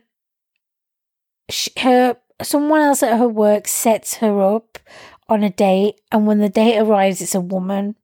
And Miranda goes over to the man and she's like, I'm not gay. And he's like, oh shit. I guess the implication is that he thinks she's gay because of like her haircut and how she dresses. Because in the beginning, Miranda wears like cool like pantsuits, and like the way she dresses is very different to how she dresses later on. And I'm going to pick it up from here. Okay. Because it was my point to make. Yeah, go on. And then she basically goes with it because her boss likes the idea that he can invite another couple over for dinner. So she ropes in this poor, unsuspecting woman. Oh, yeah. They go to dinner together, and then she admits to her boss that she's not a lesbian and she just wanted to get in his good graces for, career opportunities. And then the boss is strangely like, I admire your pluck and your moxie, young lady. Yeah. And then while she's riding the elevator down with the woman, she kisses her. And then she says, nope, definitely straight. Yep. So she kissed this woman without her consent, which is one thing. She just kisses her with no kind of... a pretty shitty thing to do, regardless of the gender. Especially after you've basically told this woman you're straight. Yeah. And it's like not going to happen. So she kisses her to test whether she might be slightly bisexual or lesbian. And then she says, nope, definitely not. Yeah. After kissing you, I would never want to be with a woman. It's pretty bad. And then Samantha has a relationship with a woman, Maria, at one point. And at first it's like fine, but then it's not necessarily that Samantha realizes she's not bisexual or whatever. It's more like she's not a relationship person. And I think that it's kind of like 60-40 or like 70-30 on why they break up. Part of it's because it's a relationship, and part of it's because I think Samantha misses dick, is what she says. Sure. And then Charlotte, I've got a thing here. She, like, after having bad experiences with men, she meets a group of lesbians at the art gallery. Oh, yeah. And she starts hanging out with them and, like, dressing like them and stuff. And they invite her to a party and basically say they want to invite her on this, like, annual trip that they all go on.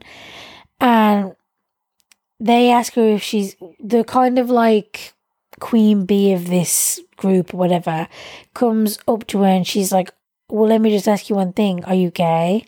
And Charlotte is like, no, but I do like really like hanging out with you and all this, and I feel our beliefs are the same or some crap. and the woman is like, if you don't lick pussy or something like that, then you're not gay. And Woke Charlotte, this is what it says. Oh, are you gay? Charlotte. I am a cisgender heterosexual ally, and I am actively using my privilege to advocate for the rights of my LGBTQIA brothers, sisters, and non-binary individuals. I like it. Sure. Can you imagine if, like, that had been the show? That would have been so good. Sure. So good. I just want to see if there's any more. You want to see if there's any other choice? Because this is fun. Yeah.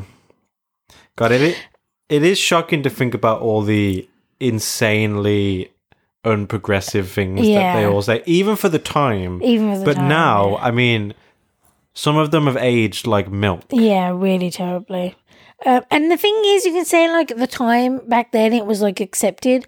But there were some of these things that happened in the show, I was like, what the fuck? Even back then. Maybe not on my first watch at 13, but definitely, like, on my second watch, you know? For instance, the bisexual one, maybe because I am bisexual, I was, like, upset. You were incensed. I was like, does that mean, like, at my young age, I was probably a bit more like, is everyone think... It just added to the kind of... Is my sexuality a laughingstock? Yeah, not only is it scary, but it was also being made fun of to not be a real thing. But yeah, so there's another one. Later on in this show, so it's not like towards the end of the show they wised up and changed. This is the last season. So in the 2000s. So you haven't even got like the 90s to fall back on. When Samantha has breast cancer and she loses her hair, she starts wearing wigs, and one of the wigs she wears is an afro, and she even has like an afro comb that she carries around. And so this is the woke Charlotte thing. Samantha says, wait a minute, sister's gotta get ready. And Charlotte says, cultural appropriation is a form of colonialism that robs marginalized communities of the creative capital. Please refrain from wearing racially insensitive chemotherapy wigs in the future. I have a lot of issues with that. Okay.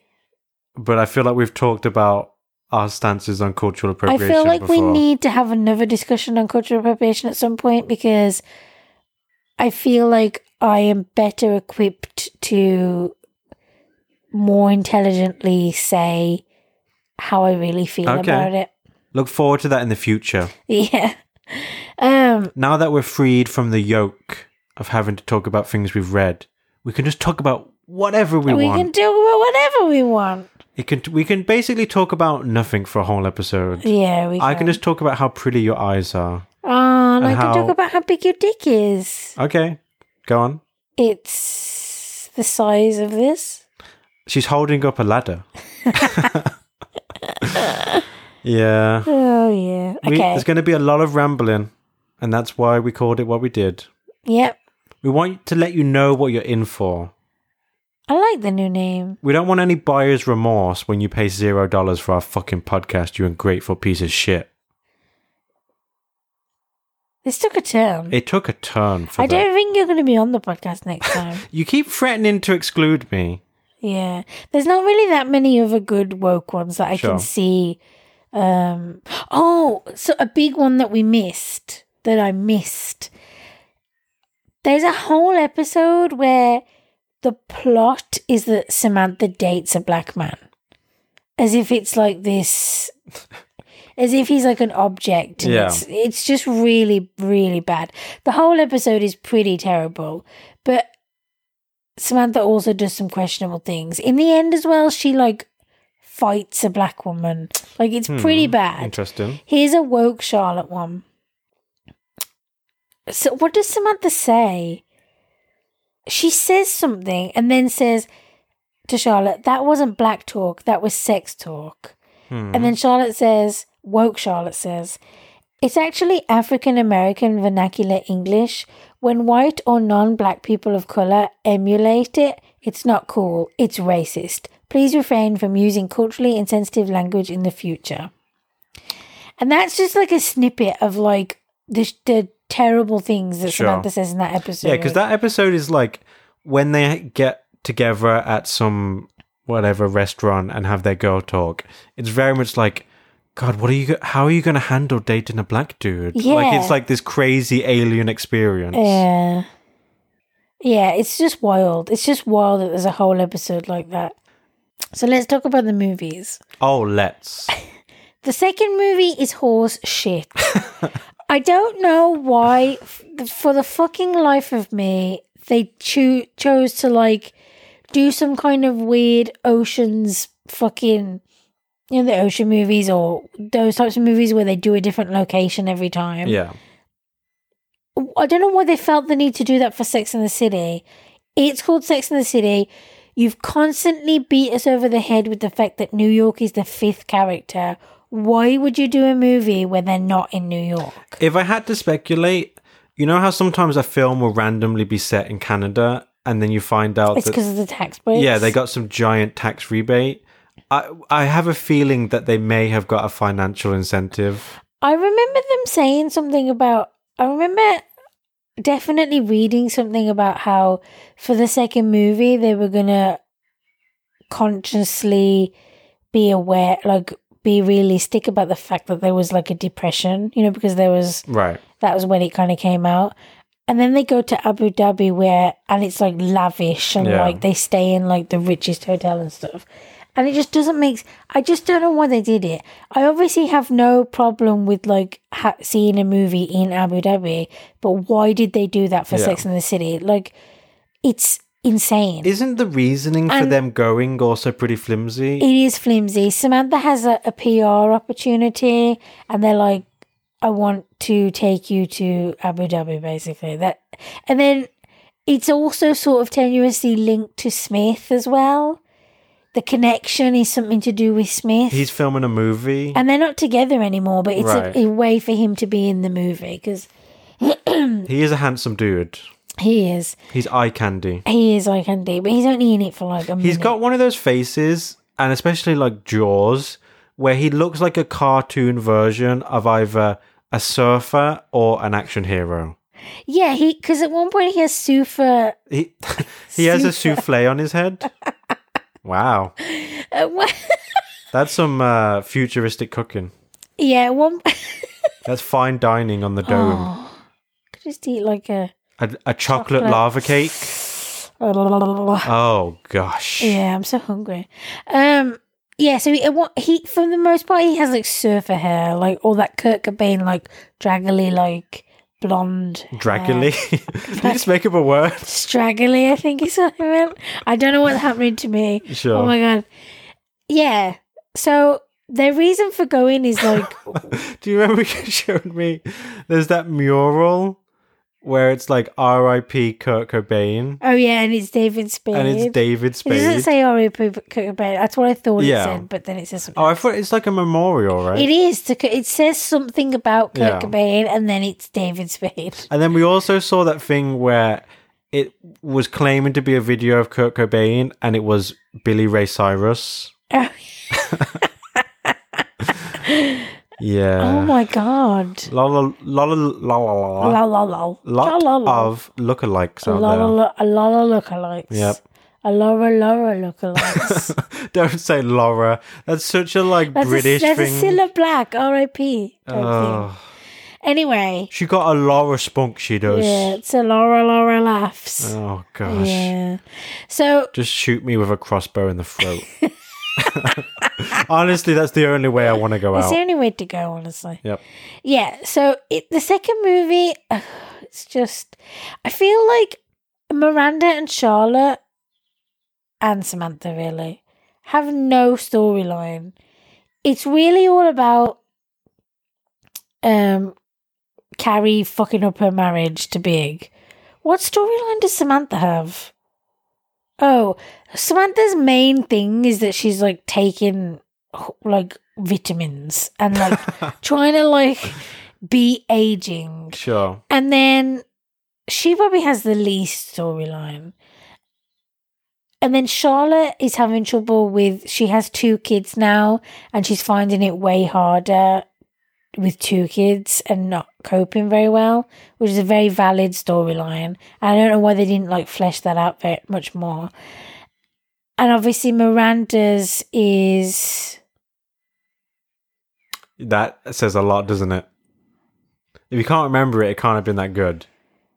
Oh, Miranda's is that she works too much and she ends up quitting her job and working somewhere else. And she decides that when she's on holiday? Yeah. What? The story, it really was just all about Carrie, to be honest. And that's fine for like episodes, but for a whole movie, instead of all this Abu Dhabi bullshit, just have a storyline for everyone. I like the first movie. I really like the first movie. That sequence where Carrie is running across the city on New Year's Eve to be with Miranda and the Auld Lang Syne is playing. It's so nice and like special. And obviously like her and Big breaking up sort of yet again was a little bit eye-roll worthy. But at the same time, that was a big part of the show, her and Big breaking up and getting back together. And I think they did it well. And her being totally depressed and like really just devastated and torn apart and not sort of pulling herself up by her bootstraps and getting on with it straight away, I felt was more realistic than they sometimes are. Sure. And I like that because whenever something tragic happens in a show and then the characters are like at work again the next day, it always I know that does happen and people sometimes are like that, but I like to see it when it's kind of more realistic and that kind of I can't get out of bed type of thing because I relate to that more. Talking of tragic scenes, you just let me talk and talk and talk. You've got to like interject because I will just go on and on and on. I don't think my problem is that I don't interject enough. You know what I mean? Generally speaking. I do. But I love how you're like, we have to stop everything because I'm drinking from my little baby bottle. It's not a it's not a baby Come on, bottle. drink your formula. How dare you? You got to get those vitamins and minerals in you. Breast is best, okay? Yeah. I've always said that, even in adulthood. And if you couldn't tell that was a joke, then sure. It was a joke. Your brain is still forming, and your skull hasn't fused yet. Make sure you don't press on it because it'll stay like that. That's absolutely horrific. I wasn't talking about real babies. I meant if I had a baby head. Oh, because I was just thinking, like, if you accidentally pressed a baby's head, would they have a dent? I don't know if it works forever. Like that. I don't want to be a dent head. You're so cute. I am cute. I love you very much. I love you too. But let's get back on track. But it's never good when you say. But I love you, but what? What is left to say about Sex and the City? I've got things to say. Say them. I feel like I'm being berated. Give me the information. Because the show is quite light, although it does have serious topics sometimes. Like, I felt like they did Samantha's cancer storyline quite well. Wait, I know you've got a lot to say, but I also want to say a scene which was very surprising and very shocking is when, I forget who, one of them's at a party and a woman falls out the window. Oh, yeah. They do it in a very realistic way where it's very arresting and it hits you full force and you're like, oh my God, she just died. Yeah, it is. It's sad. And that episode is sad. Not to gloss over this woman's death. Well, she's not a real person, so don't worry about it. That's when Miranda and Carrie are fighting over the fact that Carrie's going to move to Paris and Miranda doesn't want her to go. And they're standing in the snow after the funeral and Carrie basically yells at her, I can't stay here for you. And it's making, I'm getting like the goosebumps. It's making my, like, tugging at my heartstrings. And it's really fucking just, I think it's season 5 where it's a mini season because Sarah Jessica Parker is pregnant. And so they do like an 8-episode season where usually they're like, I think the seasons go from like 13 to 18 episodes depending on what season. It wasn't like consistent throughout the whole. But season 5 is their shortest season and it's pretty bleak. There's no kind of like beginning, middle and end. It's just some shit happens and the season ends with no closure really. And it is pretty bleak in that they're all in like a weird place And I remember there were like articles about why season 5 was so bleak. I remember it was really strange. So they do some stuff that's like it definitely is like a light show where there's a lot of funny stuff, and some things they don't necessarily handle in a devastating way. But there are some moments that really fuck me up, like that really make me sob. And I'm of course going to get into them. Okay. One of them That's that your always prerogative. I have this thing. I know we've talked before about how I basically have like cry porn when I watch certain things because I know they're going to make me cry, and I find it really cathartic. When I'm rewatching a show, I definitely look forward to those moments. I'm like, I can't wait till that big thing happens. The climax. Yeah. The money shot. Yeah. And one of the ones that really gets me, really makes me cry, is when Miranda's mom dies. And she goes to get, like, she's in, like, Pennsylvania or whatever. And she goes shopping for a black dress, and she's in the dressing room and she's trying on a new bra. And a woman who works there comes in and she's like, this is the wrong size. Amanda's like, I've been dressing myself for like 30 years. I know what bra size I am. And the woman like fiddles with the straps and she's like, stop touching me kind of thing. And the woman's like, I'm not trying to get fresh. That's what she says. Oh, gosh. She's like, I'm just trying to help you. And then Miranda starts crying and she's like, blah, blah, blah, you know. And she's sobbing and it really fucking gets me. And basically from then, I'm just crying. Well, not even from then, a bit before, but I'm just crying the whole episode.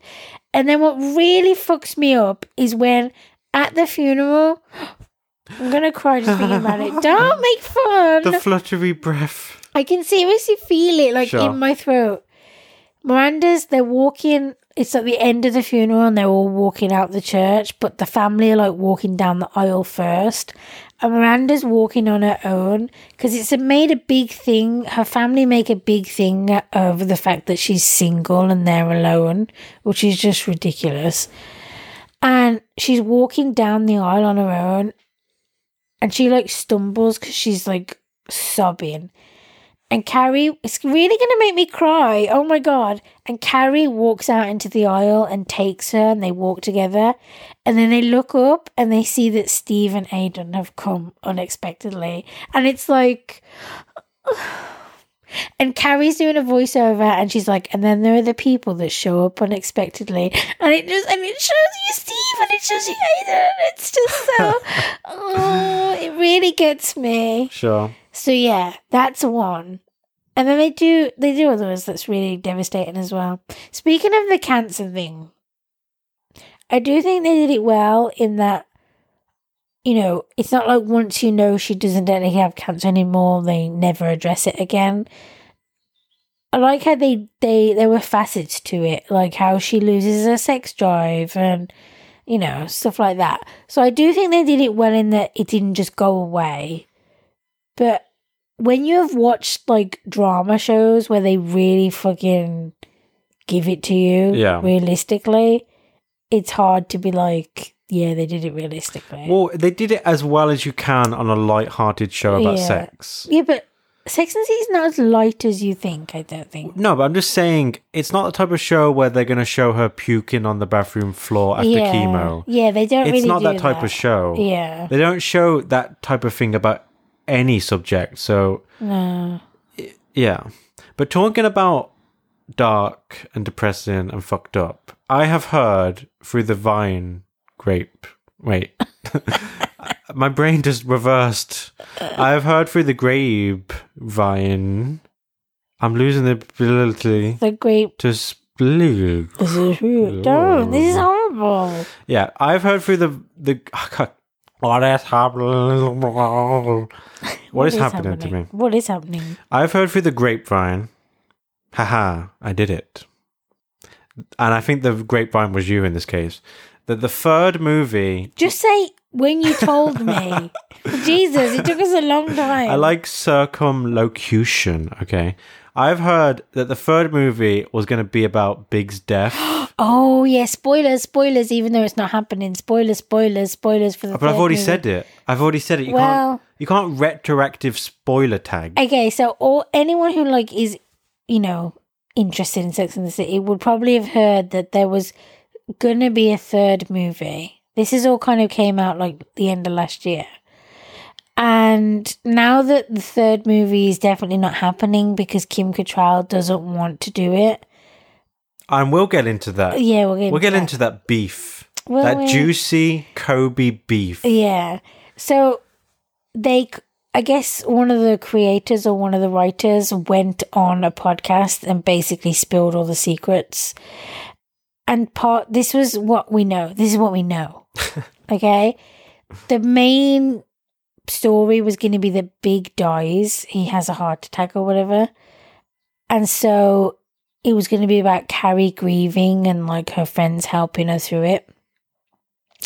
First of all, I don't want to watch something final like that. After all the stuff that Carrie and Big went through, it's only like 10 years later. I don't want to watch anything where then Big dies. However, if it did happen, I would watch it. Of course you would. I'm not going to lie to you. But yeah, so I'm not really down with that storyline. And then other things I've heard is that there was going to be like a storyline where Miranda's son, who would be like 14 now or, yeah, quite young still, was going to be, I guess, texting Samantha or sending nudes to Samantha or something like that. I don't know. Weird storyline. Yeah. Okay. So that's kind of a strange juxtaposition to have in a film. One part grieving over your husband's death. Yeah. One part horny teen wants MILF loving. Yeah. So, yeah. Okay. It doesn't really sound that great, to be honest. Let's get into the behind the scenes. Yeah, there's not that much concrete stuff. It's always been rumored that Sarah Jessica Parker and Kim Cattrall don't like each other.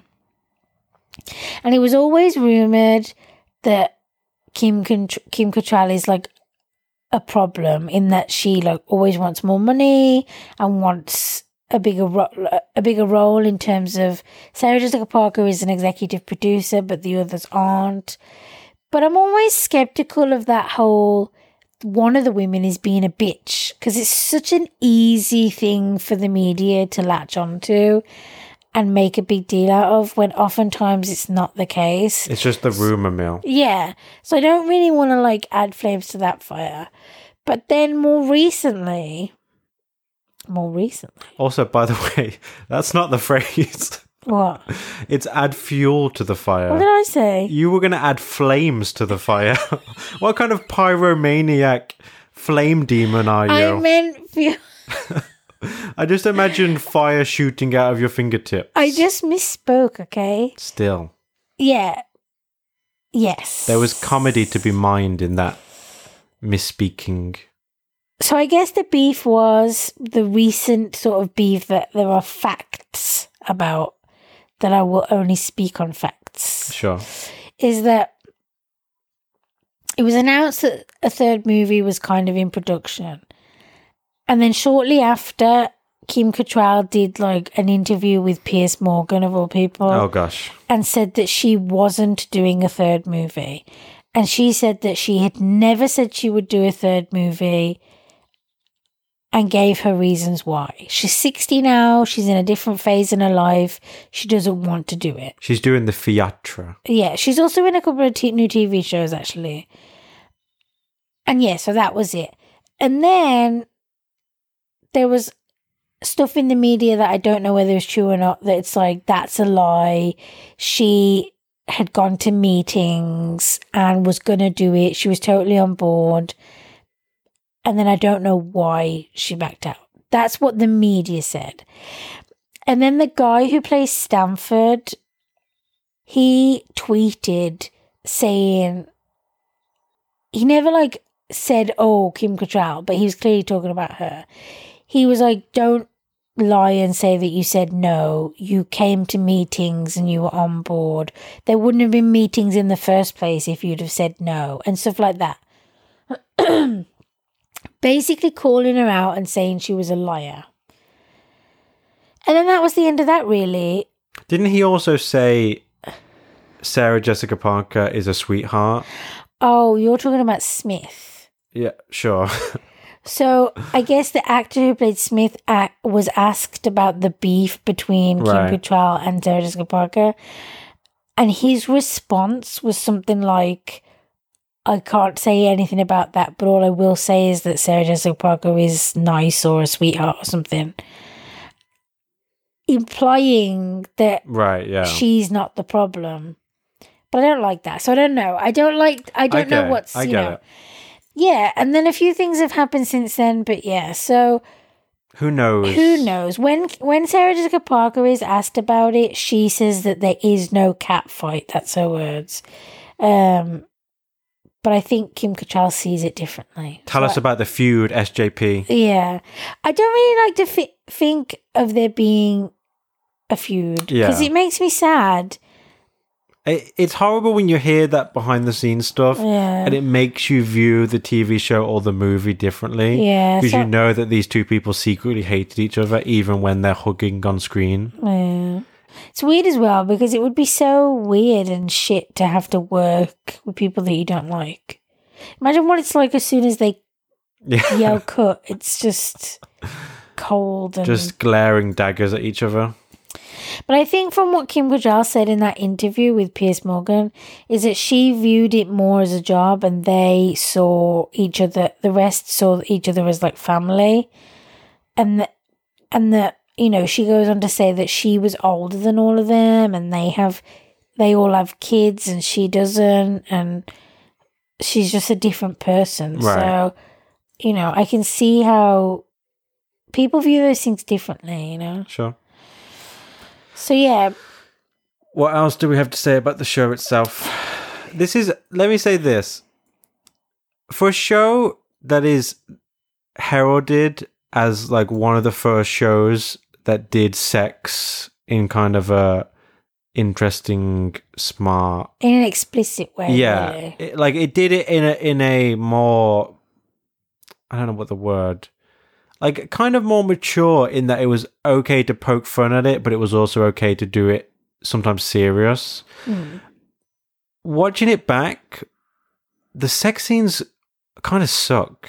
Yeah. I don't think this... I think it's because it's one of those things where at the time it was explicit, but now it's not. And that's why you can't really view it that way from now. Yeah. Trying to remember how it was when I was that 13-year-old girl in her bedroom watching it, Let's not even... Yeah. Let's not tease any more details out of that. What is wrong with you? You're such a boy. Oh, you're right. No one else would read into that. No, I didn't masturbate to Sex and the City. Don't tell a lie to our listeners. I'm strapping up a polygraph to her arm. I'm pretty sure I didn't. Like, there wasn't really... Like you're saying about the sex, it wasn't that those type of sex scenes... I think, talking about how light the show can be, Samantha's sex scenes were often just absurd. Yeah. They were laughable. Yeah. And they were that light on purpose. They were over the top.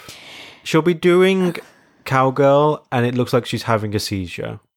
Yeah, and there's that one scene where she's like almost like kind of like doing like opera. She's like, oh, sure, as she's coming. And that does happen sometimes. It does. Let me tell you. Of course. Yeah, there's sex scenes, and Carrie doesn't have actual sex scenes, really. There isn't. There's really just the before and after of a sex scene with Carrie. And she's also the only one who didn't show her breasts. Not that matters. I don't know why I said that. But that limits what kind of sex scenes you can do. Yeah. She was often just in a bra, though. But most people don't have sex in a bra. Well, you don't know that. You're not most people. That's a fair point. Yeah. But there were like explicit sex scenes with Miranda and Charlotte, where there was actual, like, during sex is happening right now and you're seeing, you know. Sure. I guess you put it like that. I think Miranda's sex scenes were the most realistic now that I'm coming to think of it. Sure. There were some weird storylines. Like, do you remember when Charlotte gets addicted to masturbating? That's not weird. It's weird for her character.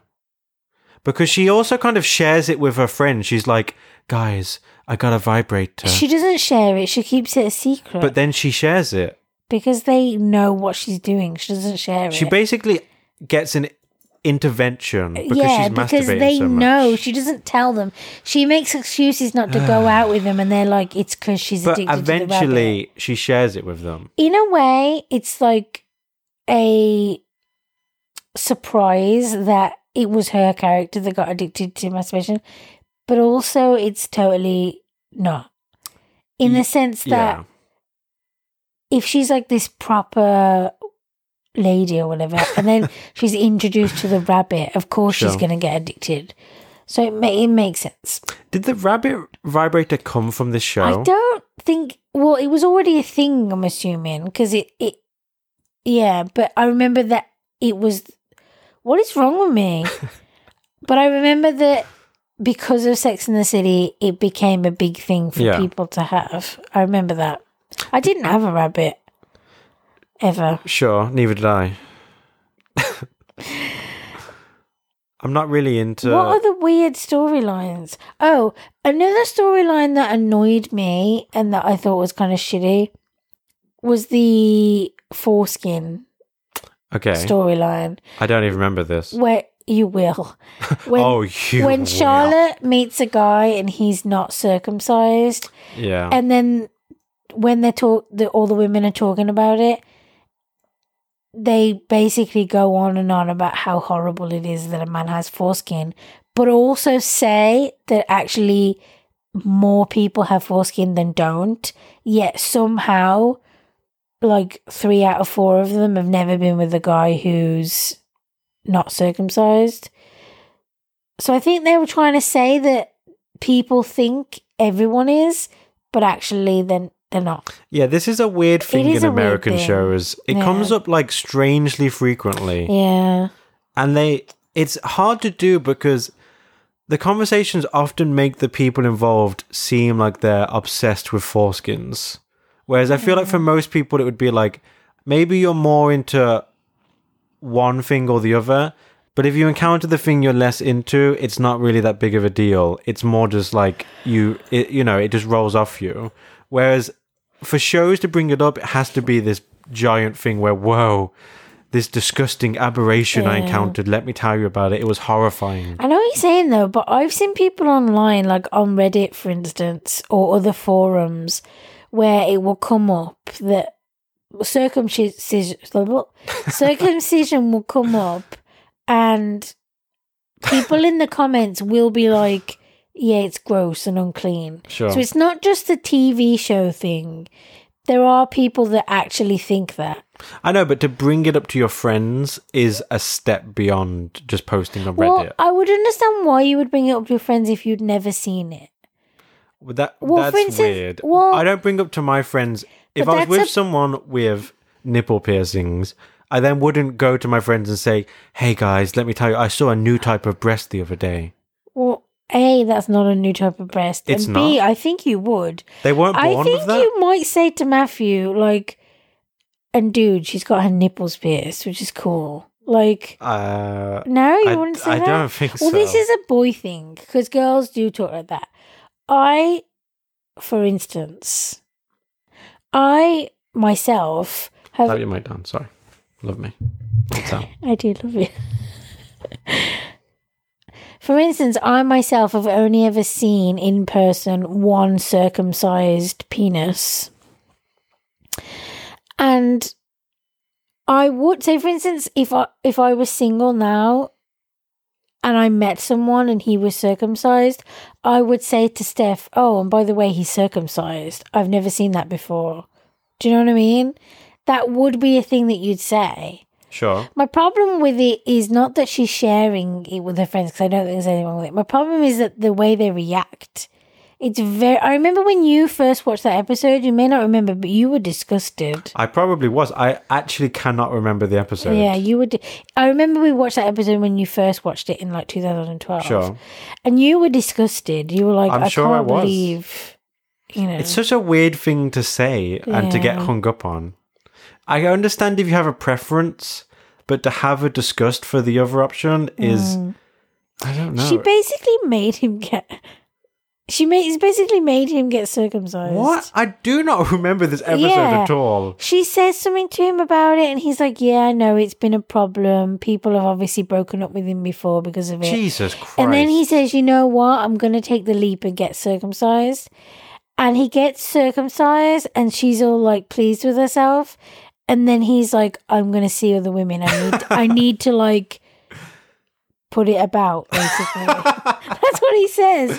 He's like, "I need to experiment with it and all this. I need to get some good reviews on Yelp." So in the end, it's kind of like serves her right for trying to make him get circumcised because this is what happened. Sure, it's ridiculous. It's something. So, just as a quick aside, you have also watched the prequel series. Oh yeah, it's not like an official show in terms of it doesn't have anything to do with HBO. Is it by the same people? No, it's not by the same people. But it's based Sex and the City, the show, is based off the book Sex and the City. And I think in the first season, you know how like it always starts with like a story, how the first episode starts with a story about a woman who met a man and then blah, blah, blah. That's all taken from the Sex and the City book. I tried to read a little bit of it. I wasn't into it. Sure. And there is a book by the same woman called The Carrie Diaries, and that's what the prequel show is based off of. And it was a CW show, so it was a totally different tone. Yeah. A fraction of the budget. And in a way, it was hard to connect the two because Carrie, who's 18 or 17, is completely different to the Sarah Jessica Parker Carrie. But I liked it. There was like 2 seasons of it or something, and I watched them, and then it got cancelled. But I would have watched it. And obviously, because she's in high school, she hasn't met any of them yet. So the only person you know is Carrie. But then by the second season, she met Samantha. So Samantha was in it a little bit. And she was a fun character. She did it well. She really did it well. Sure. I almost feel like the actress who played Carrie didn't necessarily try to make herself like Carrie Bradshaw that we know, because that was almost impossible. But I do feel like the Samantha was trying to be like Samantha. The most authentic way to do it should have been to use the real actors and then employ that de-aging CGI on their faces. What is wrong with you? It's pretty good nowadays. I don't know if you could... I've seen it in several films at this point, and they've actually gotten strangely... What have you seen it in? They de-age Robert Downey Jr. in, I think, either one of the Avengers or one of the Iron Man, the plural of Iron Man, or one of the Iron Man films. This is vaguely familiar to me now. Yeah. When is this? It's like he's doing a hologram. Of his past self. Yeah. I kind of remember this now. Or maybe it was Captain America. They all kind of blend together, the Marvel films. But I think I've also seen it in something else. I know they famously de-aged Carrie Fisher. Yeah. For that one scene. And there's other stuff. I think there was a TV show we watched where they did it, but I'm excited to see the Robert De Niro, Al Pacino, The Irishman, I think it's called. Sure. The Scorsese movie. I'm excited to see that. Are they de-aged in it? Yeah, they de-aged. Oh, that's interesting. I don't know if it's the whole movie or that would be fucking cool if it was the whole movie. And it's like set in the 70s or whatever. Or be 80s. Expensive. It's Scorsese. He could fucking bankroll. It's Scorsese. That. He could bankroll that shit on his own. I'm sure. I'm sure he doesn't want to. I'm positive. But who's not going to give him the money to do that? I'm excited to see Tarantino's movie. I forget what it's called. Something in Hollywood. Right. Where it's kind of about the Manson murders, but not really. Oh, I think you told it's me about this. the people surrounding that, I think. Sure. And Brad Pitt and Leonardo DiCaprio in the same movie. Yeah, buddy. Get it, bitch. Get it. I'm going to get it inside my brain. I'm not going to say where you pointed to first. I didn't point it anywhere. How dare you? You're just making this up. But let's just say... He's making it up. They were never regions. I pointed to my heart. How dare you? So what was your... My heart is in my vagina. Well... I think that's a line from Sex and the City. Okay. I think maybe someone says it to Samantha. Or maybe they say it to Carrie. I don't know. Okay. What was your overall verdict on the... What is it called? The Carrie Diaries? Oh, yeah. I liked it. I mean... It wasn't amazing, but it was interesting, and it was nice that there was that link. And there was a nice thought of, like, if it gets 5 seasons, we're going to end up meeting everyone. And it was interesting to see who might get to kind of see a version of them when they're younger. Because when the show starts, they're already in their 30s. Yeah. So you miss out on a lot of that We'd stuff. get to see young Stanford. Yes. Can you imagine? Yeah. Be cool. Okay. I think this is a good point for us to wrap up. There's so much more, so much we haven't touched on and so much more to say. Sure. I think it's because we talk a lot about each thing. Right. I don't want to gloss over it though, because that other podcast that kind of inspired this one / infuriated you. They just glossed over everything. What is there any one last burning thing you want to get out there? I feel like we didn't talk about the big Aiden thing. What's the big Aiden thing? Like, they were basically her 2 big loves. Oh, I thought you were saying, like, the big Aiden. Oh, no. Do you remember that episode where he became a giant? And he stomped through New York City like King Kong? He was very tall. Yeah. Isn't Big really tall as well? Yeah. They're both over 6 foot. Sure. If I can just guess before you get to it, let me pose the question to you. Who did you want her to end up with, Big or Aiden? Big. Because I did really like Aiden, and when they were together, I wanted it to work out. When she didn't end up marrying him, I mean, you could see that from a mile off. Like, that whole wearing the wedding ring around her necklace and on her necklace, and not wanting to plan the wedding and not getting into it ever. It was clear that she didn't really want to marry him. But I wanted it to work out because I didn't know at that point that she was definitely going to end up with Big. I didn't know it was going to be that type of show. And if she was going to be with anyone, then I think it should have been Aiden. But when Big came back into the picture and they had broken up, I was like, yay, Big. They definitely were the end game, you know? Sure. Well, it's clear that that's what the show is trying to set up. I want to be your end game. Oh, gosh. I want to be your first string or something like that. Your first string? I could be Taylor Swift. Only if you know the lyrics. Do you have anything to say about the fact that, you know, for some people, their quote-unquote style icon is someone from the show? It's kind of famous for having notable fashion choices. I think Carrie and maybe Miranda have the best fashion. Miranda has very interesting outfits throughout the show. Their fashion stands out the most. Samantha does wear some really... Samantha does wear some really nice clothes and does have a specific style, but I feel like it just doesn't stand out the way the others do. And obviously Charlotte has her, like, pearls and... She does often wear pearls. Yeah, she's that type of waspy, but that's... It's always nice wearing... on her, but it's just samey. She's always wearing that kind of prim and proper, like, a shirt with a sweater over it. Or a cardigan. And like a long skirt. Like a pencil skirt, yeah. So even though it's nice on her, it's not the same as Miranda's pantsuits or...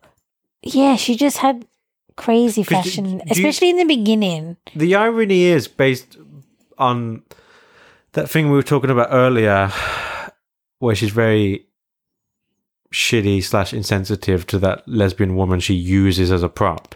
But are you aware of this whole thing that Miranda has become kind of a lesbian style icon? Yeah, I am, yeah. That's kind of interesting how things unexpectedly get picked up by subcultures. I do really like her style, especially in the beginning. When Miranda has a baby in the show, her style starts to change. So yeah, and Carrie obviously wears some crazy shit.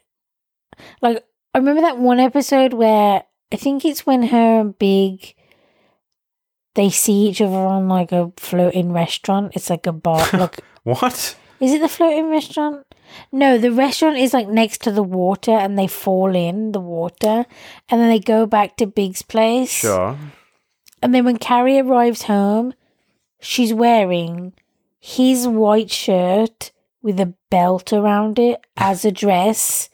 And then that's it, high heels. Okay, interesting. And it's insane. And she just pulls it off. Yeah, there are loads. There are absolutely loads. Let's talk about the Carrie necklace. I love the Carrie necklace. It's weird because I feel like that type of thing otherwise is a little bit there, you know? But the Carrie necklace is so iconic. I want a necklace that just says Carrie. Not a necklace with my name on it. A necklace that says Carrie. I have the same type of like name necklace, but it says Hello Kitty. Sure. I like that. It's cool. That is your nickname. But yeah, she has some crazy outfits. I like her style. I have to say, I kind of think that wearing a necklace with your own name is ludicrous. Why? Because it's insane. It's an insane thing to do. Is it insane? Is that the right word to use? It's your name. It's kind of like when people get tattoos of their names. Like all the UFC fighters with the tattoos. I do think that's ridiculous. It was hilarious when Conor McGregor got his own name tattooed on him. On his stomach. Who are you advertising your name to? Everyone already knows who you are. They all have their names on... I don't understand. On their backs. It's usually between the shoulder blades. I've seen a couple with them on their stomach, though. I know for some of them, it's like my family name is kind of like I'm representing my family. But I can kind of understand it as well in the sense that their career and when they're fighting, they're always with the shirt off.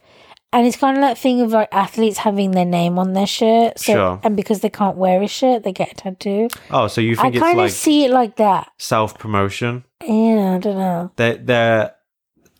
They become their own walking billboard of themselves. Either way, it is kind of strange. Can you imagine going to get a tattoo of your name? I know. Can you imagine if they spell it wrong? That would be amazing. But we're so judgy. McGregor. I feel like we're so judgy when it comes to that. But yeah, I like the Carrie necklace. I feel like it's made that type of thing cool. You know? No, still no. It has. You just don't know. Okay, let's wrap this bad boy up because I think we're at 9 or 10 hours. Have we actually been recording for like 6 hours? Because that's how it feels. I think we're close to 4 hours at this point. Wow. Okay, so it's your turn to read the plugs. There's no plugs. There's no plugs? We should just do away with this. People need to know. What do they need to know? I really appreciate you listening to the episode. You can find the episode on rtappodcast.com, SoundCloud, iTunes, all the other places, which you know because you found us and you're listening to us and we appreciate it and we love you. And if you have listened to this and you like it, please actually like it and subscribe. And if you would leave a comment, that would be great because comments and things and subscriptions mean a lot to smaller podcasts like ours. They make us feel warm and fuzzy inside. They do. We have an email, which is just rtappodcast@gmail.com.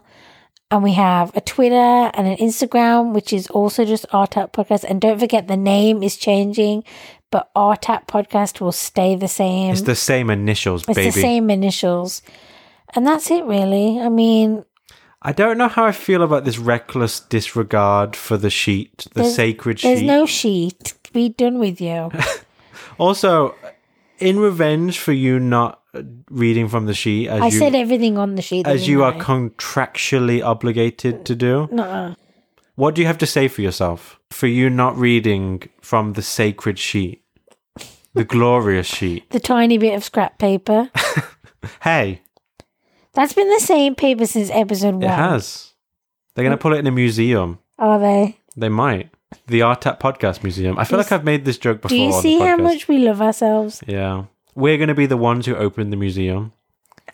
Man. That's self-indulgent. There's going to be no people. Except maybe our mums. That's horrendous. Is it? Family are barred from the RTAP Museum. RTAP Museum. Talking of RTAP. What's the revenge?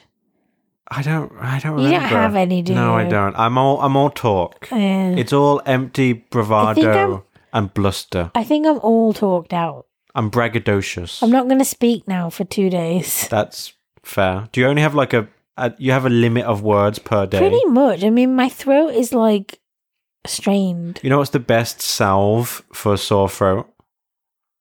Cream. Yeah. Absolutely, yes. You're disgusting. What? That was entrapment. That was legally entrapment. Your reaction was so funny. I felt ambushed. I wish that had been on video. Alas, only you got to enjoy it. Yeah, that was It's a present just for you. Huh? What? Huh? The thing I was going to say is, do you remember when we joked that one time that, you know how for things like Walking Dead they have an after show? Yeah. We could have Matthew and Steph get do an together after show of and do a podcast called After RTAT, where they just break down all the things we just said. After? We'll have to workshop this name. Yeah. After's good. Makes me think of After Laughter. Which is, of course, my most and least favourite Paramore album. How dare you? Because I only know one, so it has to be both. Why does there have to be a least? Don't stress. I don't... I'm very upset that you said that. Okay, too bad. In fact, I'm going to take it out. Can I just point out that you were listening to a Hayley Williams live stream earlier, and I said that she sounds like Kat Dennings. She does not sound like Kat Dennings. And you still haven't forgiven me They for don't sound anything alike. Well, they sound like sisters. Not that Kat Dennings sounds bad. Do they sisters just don't sound the sound same? alike. Okay, I'm done with this. Okay. I'm done with this. Listener, look out for our new name next week, which is... Poo Poo on the Radio. That's a bold and self-deprecating name. Watch my YouTube videos, because that would make me happy. I wish I could see all the countries. When you have a podcast on SoundCloud, is it SoundCloud where you see it? This it is, just right? shows how little you... When we have a podcast, when you have a podcast, you can see like all the countries that listen, and it's... We see you. And it's really cool to see all the different places. But when you have a YouTube video, it doesn't tell you any of that. It just says how many views you have. And so it would have been cool if I could see. Leave a comment saying where you come from. Yeah. We're going to do a census of viewers. Don't say that. That won't make people comment. Yeah, that's true. It's not legally binding, though. Don't worry. So next time. Next time. And I would just like to point out that we stuck to our word for at least one time. This is going to be released like 3 weeks after the last one. Oh, yeah. So we are trying to do it more frequently. Oh, yeah, we are. And next week we'll be coming back. And I release weekly videos. So you could listen to my voice in the interim. Don't commit to that because you don't know how things are going to work out. I am committing to that. I have already committed to that. I might take that out to how save dare you. No, to spare you the mental anguish. Next week.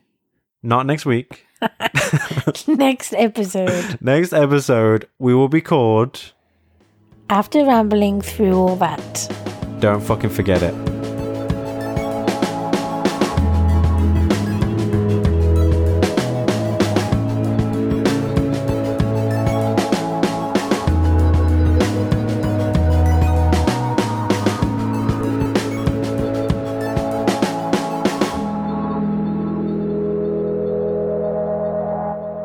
Are you going to feed me now? What body part would you like me to saw off? Can I interest you Your thigh. in sautéed thigh? Thigh meat. I don't want it sautéed. I want it juicy. Juicy. I'll put you in the oven. That's... I mean, not you, just your thigh. How are you going to cut it off? But, I don't know. You'll figure it out, I'll find a way. You're a capable woman. If I can't figure it out, I'll just put you in the oven. And then just munch on my thigh. I'll just get a blowtorch on your thigh. That's... First of all, that's not a good way to cook things. No, it's probably not. You're going to end up with a very severe char. I can do it from afar. We start a rhyming... A char from afar. A rhyming podcast. It's hard work. It's hard work being this beautiful, you know? You are beautiful.